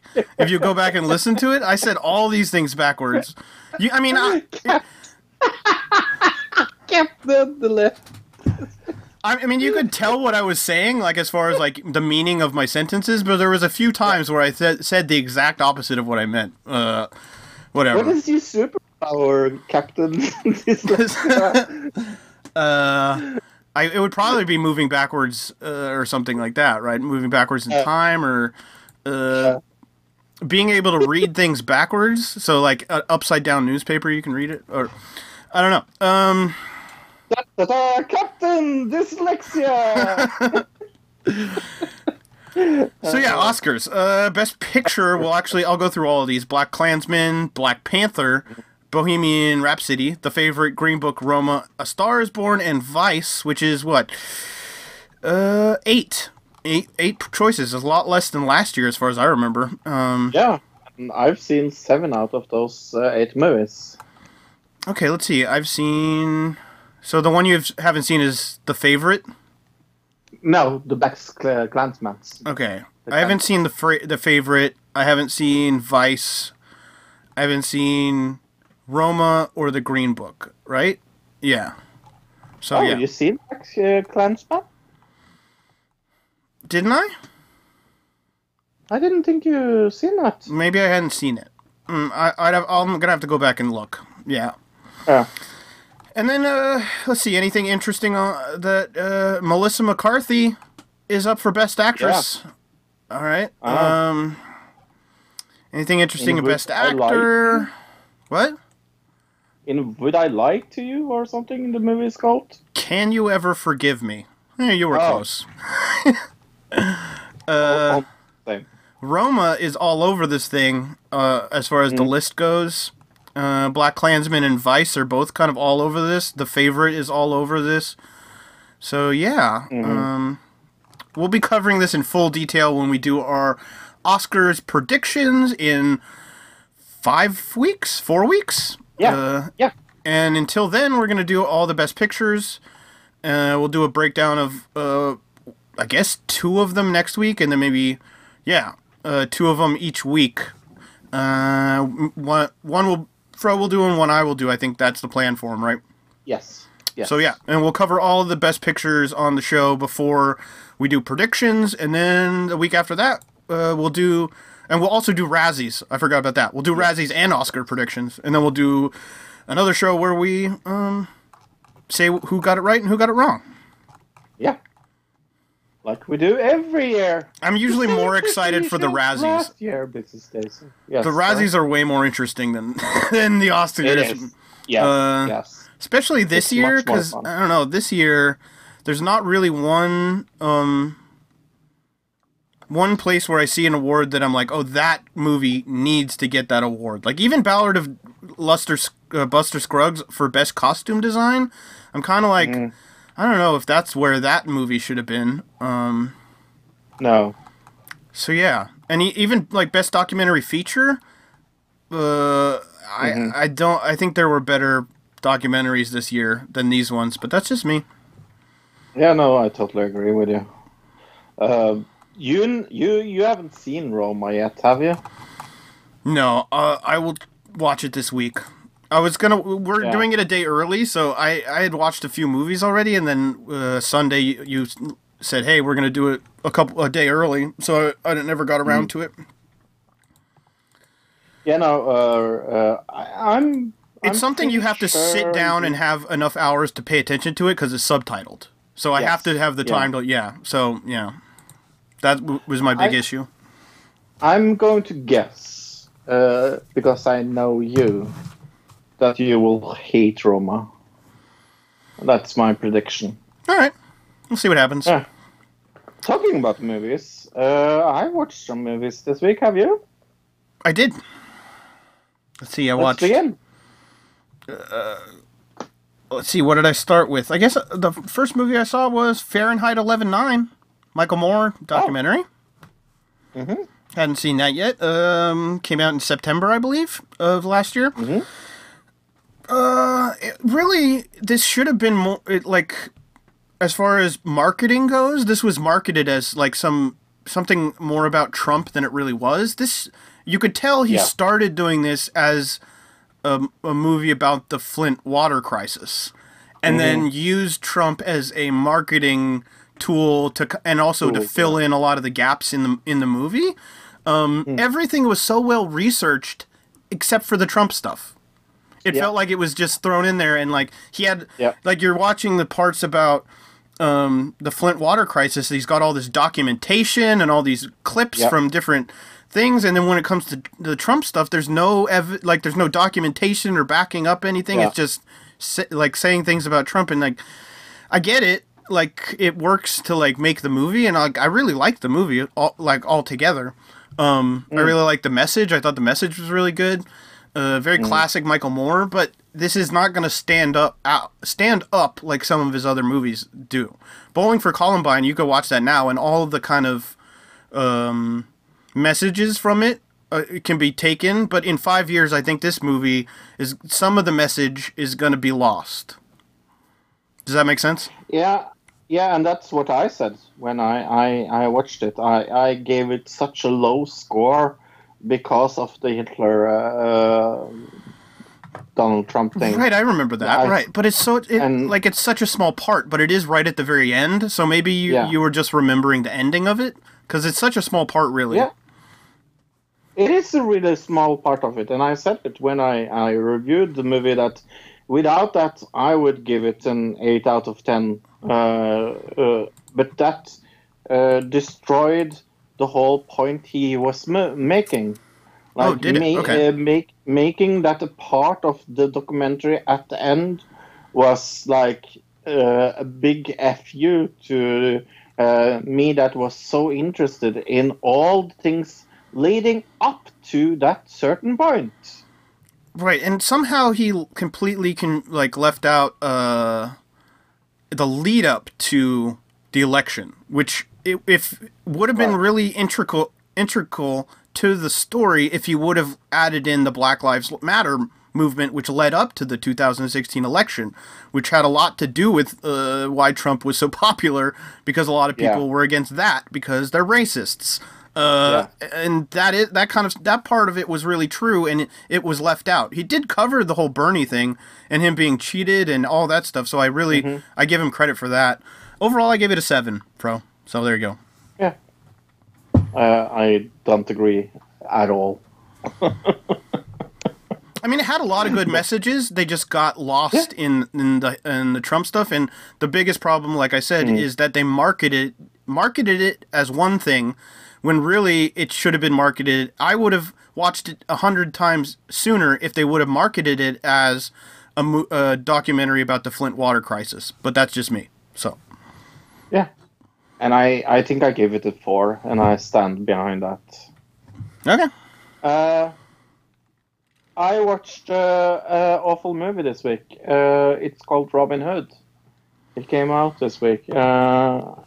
Ask me why I watched this when I read all the bad reviews. Why did you watch this? I have no fucking clue. Okay. That's the truth. I didn't think it was good. Well, I have a... should I call it a fetish? Well, when it doesn't really... It's not a fetish. I have a tendency to watch movies that I know I'm going to hate. Like, I watched Gotti. When I knew Gotti was going to be really, really awful. Robin Hood is a really, really, really good contender for the Razzies. What an awful, awful movie. All right. I would rate it 2.5 out of 10. Awesome. How was the Bryan Adams music video at the end, or was there was one of those? Okay. Another movie I watched. Actually, this was another terrible movie. The Last Laugh, Netflix movie with Chevy Chase and Richard Dreyfuss, Fro. Two very good comedy actors, actually. Yeah. It was about two elderly men who were in an old folks' home, and one of them's a promoter, and one of them happens to be, he used to be a stand-up comedian before they retired, obviously. And they decide, we're old, but we want to go back out on the road and do comedy, and that's the movie. It's kind of a road trip movie in a way, but also kind of, it's a buddy road trip movie, except for the older crowd, I guess. I watched it because I like Chevy Chase and I like Richard Dreyfuss, but overall, this was like a 4 for me. Not a good movie. I've heard nothing but awful things about this. Yeah, it was bad. I have no interest in watching it whatsoever. There were funny parts, you know what I mean? But overall, it was a Yeah. bad movie. So, Hey, I saw the John Wick trailer, John Wick 3 trailer this week. So guess what I did? I watched the first two John Wick movies again. They are fucking awesome movies. right, I need to I'm- go back and watch those. I've never seen them. Yeah, I just like so fun movies. Like yeah, both of them. Just so fucking amazingly fun movies. It's action from start to beginning with a good storyline. Just good action movie. And I'm so looking forward to John Wick Chapter 3. So looking forward to that. After Okay. seeing the two other movies. I saw a movie called Io, Fro. Yeah, I heard about this. About a young woman, I guess, not really girl, young woman, living at the end of the world, kind of, after the planet's been so polluted that it kills off all the plants. But she's living like way up high on a mountain above the pollution level, I guess. You know what I mean? Like, she's looking out over the pollution that's covering the rest of the Earth, I guess. But she's living somewhere that's got air. I'm not really sure how that works, but overall, it's about her struggle to survive, as well as she's questioning whether she should go to Jupiter's moon, actually, Io, hence the name of the movie, whether she should leave Earth and give up on Earth or not, is the point of the movie. I gave this a 3.5. It was awful. It was trying to be very artsy, but it felt creepy. So, that's other than that, the movie really went nowhere, also. It was trying to have this very deep message, and it missed the mark, in my opinion. Oh. That's too bad. I can see the main actress Well- being a thing in the future, though. But yeah. Okay. What else did you see? Nothing. Nothing more. You definitely saw two other movies. Did I? Yes. Oh, sorry. Jesus Christ. Because we talked about them before the show. Yes. I didn't think about it at all. It was so far behind in my mind. Yeah, Yes, you I cover did the one watch- that I haven't seen, and then we'll do the one that we've both seen last. Yes. I watched two movies called, two different movies about the Fire Festival. One made by not HBO. Hulu. Hulu, thank you. And the first one I watched is called Fire Fraud, and it is the one from Hulu. And it is amazing. It goes really deep into McFarlane and who he was, and it is amazing. I just really, really, really enjoyed it. I would give it 8.5 out of 10. Right, okay. And anybody who doesn't know, Fire Festival was this crazy, supposed giant music festival that was kind of happened, I guess. And then, not really. It didn't really happen, did it? It kind of, it's hard to say. But it was supposed to happen in the Bahamas, and it was all over the internet. Do you remember seeing the ads at the time? No, but I remember that we talked about it at the point. Oh, sure. I remember when the ads initially came up with the models and everything. I remember seeing those all over the place. YouTube, Facebook, all these different ads all over the place for this thing. And I remember I have a few friends. I mean, I still have a lot of friends who are into the rave scene from when I was younger. And I remember them sending me things that were like, look at this. What is this? What's up with this? And I looked into it at the time, and I was like, it's being run like a rave in Bahama being run by Ja Rule. I was like, this cannot go well. Ja Rule can't have a clue how to throw an electronic music festival. And it turns out I was right, I guess, in a way. Yeah. But McFarlane was in. That's the biggest difference between the documentaries, other than style, is that McFarlane is actually in the Hulu one. He's not in the Netflix one. Right. Like so we should talk about the Netflix one now because we haven't actually talked about that. He gives an interview in the Hulu one. But the Netflix one has all this behind the scenes footage. Is that the difference? Right. Okay. Yeah. So the Netflix one I did see, and Fro saw it. It must have been crazy to watch two back-to-back documentaries about the same thing. Clearly, they were doing this. They both put them out at the same time to kind of compete with each other, which is interesting. Yeah, yeah. I will say that I think Fire Fraud came out first. I think it came out 3 days before the other one called Fire. But in the same week, sure. Yeah. Yeah. Whoa. He's doing it today. Yeah, but overall, as far as a movie goes, Fire on Netflix, I gave a 6.5. I thought it was very, very good. It was everything I thought it would be about as far as the fraud that happened. I was still really annoyed by, especially the kid, the redhead kid who was like the festival goer, and how he was kind of like, he knew there was something up when they asked him to load all this extra money onto this card or whatever, but he still was like, oh, it seems okay. And I'm like, that's the reason those kind of things go through, is people are just accept it and just go with it, even though, I mean, it's just these people have so much money to spend, they don't care where it goes, I guess is the point.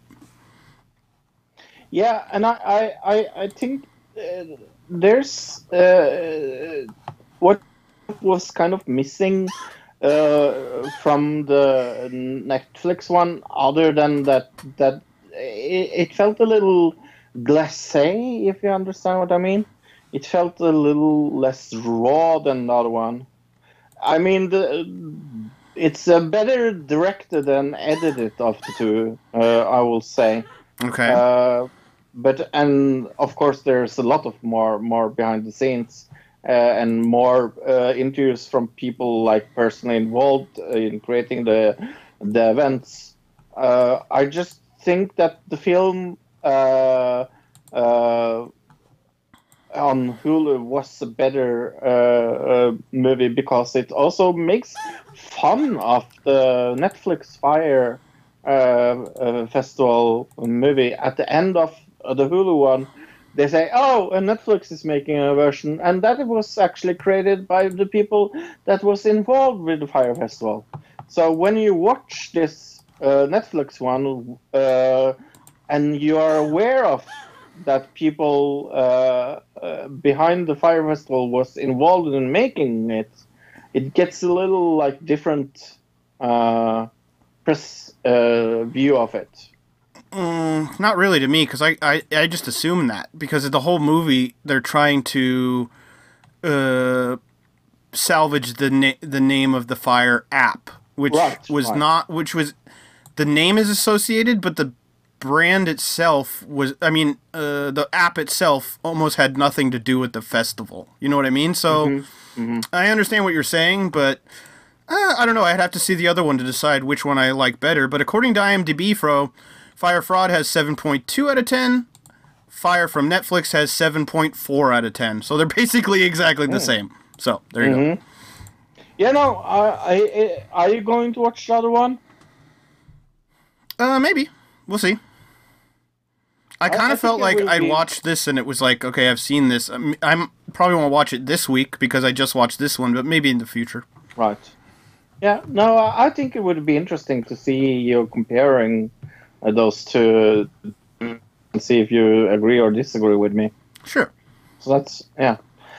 But let's talk about a movie that came out last week. It's called Glass, and it's all not about drinking glass. Buena vista. Okay. Hannibal Lecter? No.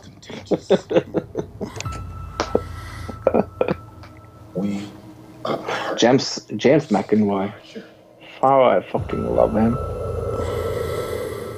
We are fighting for the broken. I love all three actors in this movie. Yeah. I would assume this is going to be an alright film. I haven't heard anything super bad about it yet. No, me neither. I specialize. And you in liked individuals Split, didn't you? Who believe they are supernatural. I never saw Split. I only saw the first one, yeah. You believe you are exceptionally strong. You should but watch there are men Split, who then. are as strong as you. Kevin Wendell. Especially before this, because this has a character from Split in it. But you know that, right? Mm-hmm. This is the third one, apparently. You haven't. Yes, Unbreakable was the first one. You are superhuman. What if I suggested Split that was you the are second one, mistaken? and this is the third one. They've been lying to us all.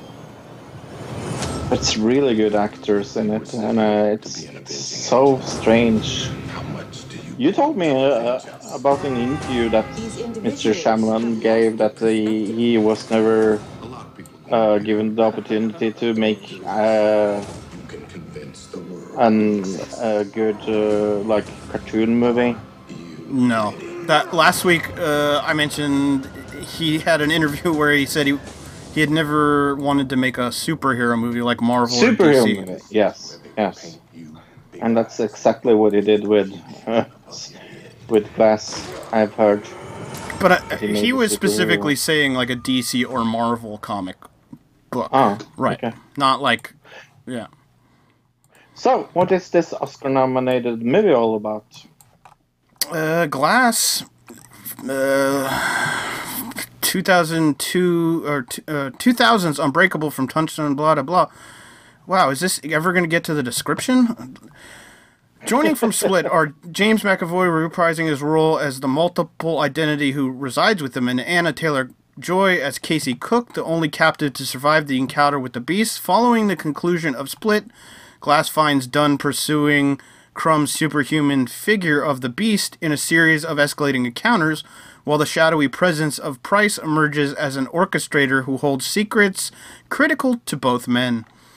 Shyamalama directed this movie, 7.1 out of 10 on IMDb, 36% on Rotten Tomatoes, 42% on Metacritic.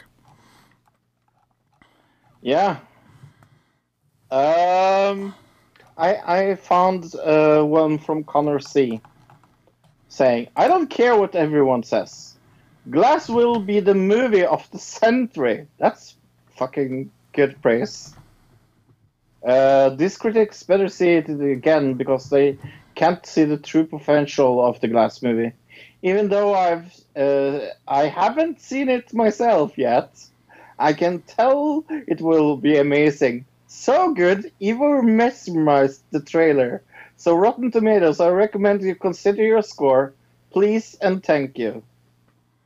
So first he says it's the movie of the century, Right. but he hasn't watched it yet. Right. This is the worst review ever. Okay. And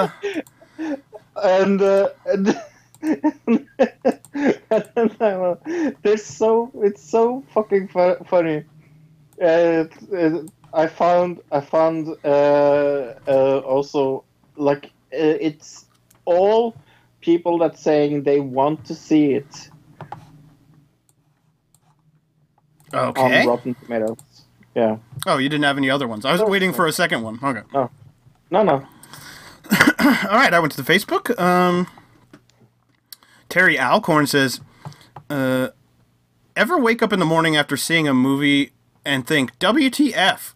Damn, this movie could have been great. Won't spoil it. It's worth a watch, but the ending was horrible. Eugene Gutierrez says, such a huge disappointment. It wasn't that good. 4 out of 10.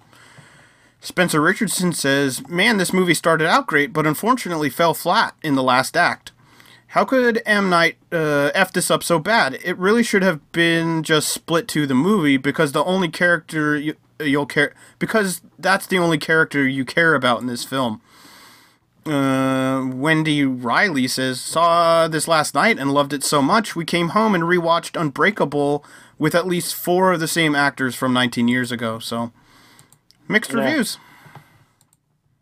Yeah, that's that is one of the things that I find interesting. Another movie that came out this week was called Dragon Ball Super Broly. It has a planet destroyed, a powerful race reduced to nothing. After the devastation of the planet Vegeta, 3 Saiyans were scattered among the stars, destined for different fates. While 2 of them found home on Earth, the third was raised with a burning desire of vengeance, developed an unbelievable power, and the time for revenge has come. Destiny collide in a battle that will shake the universe to its very core. Goku is back. Who the fuck is Goku? Look, do you know? He's the main character of Dragon Ball Z. Oh, Yes. okay. Goku is back in training so hard he can face the most powerful foes in the universe have to offer. And Vegeta is coming up right beside him. But they suddenly have to find themselves against an unknown Saiyan, which discover a terrible, destructive force. This has gotten 8.6 out of 10 on IMDb, 81% on Rotten Tomatoes. It's directed by Taya Nagamine and has people in it. Voice actors, right? Because it's a cartoon, obviously. Yep. All right. So which of That's the the two only movies movie. would you go and see? Yeah. Glass, probably. Yeah, me too. To me, Dragon Ball ended at the end of original Dragon Ball, the original Dragon Ball cartoon. After that, I didn't follow anything, and I don't really consider it as canon, but a lot of people do. So there you go. Okay. So, do you know that we can go to audibletrial.com/anotherdigitalcitizen, and what do you get there, Luke? You can get a 30-day trial and a free Audible book. You got to keep the book and cancel the subscription if you don't want to continue your Audible subscription before 30 days, and you got to keep the book. Yeah. No. Keep the book That's right. for free, For free. and we get money. And we get money for it. Yeah, it helps Even us out. if you cancel it. That's right. Hint, hint. Dude. And it doesn't cost you a dime. Right. A dime. Next week, anything? Anything we've forgotten before next week? Let's see. I didn't really have anything else. No. I just wrote down Twitter ruined the internet because that's what I felt like this week. Is that before Twitter, the internet was a different place, and then Twitter came along and destroyed it. That's my ending thoughts, I think, for this week. I think BuzzFeed destroyed the internet. BuzzFeed? I just think Twitter, like, before Twitter, there wasn't, like, Facebook wasn't even really a thing yet. It was MySpace and then your chat rooms and your IRC chats and your AOL things, you know what I mean? Instant messengers and stuff like that. MySpace had been a big thing. But Twitter really... it was the 140 characters that did, or what did it used to be? Whatever it used to be, the tiny amount of characters where people were communicating in these very brief little messages, and it was a way. It really, I think, created the crazy climate that we have of people really attacking right away when they see just one sentence of something, they go and attack it. You know what I mean? I think Twitter created that whole problem, maybe. I don't know. It's just my thoughts. What do you think? It created the mentality of the soundbite being like just a thing you just automatically read and believe. I think Twitter did that. I think Facebook is worse than Twitter.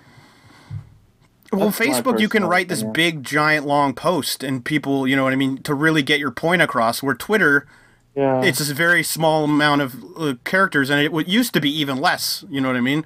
And I think Twitter also was taken over more instantly by corporations as a tool to use to market to people. Where Facebook it is now, but it wasn't for a lot longer than Twitter was. Like instantly, Twitter became this thing where celebrities were using it as a platform to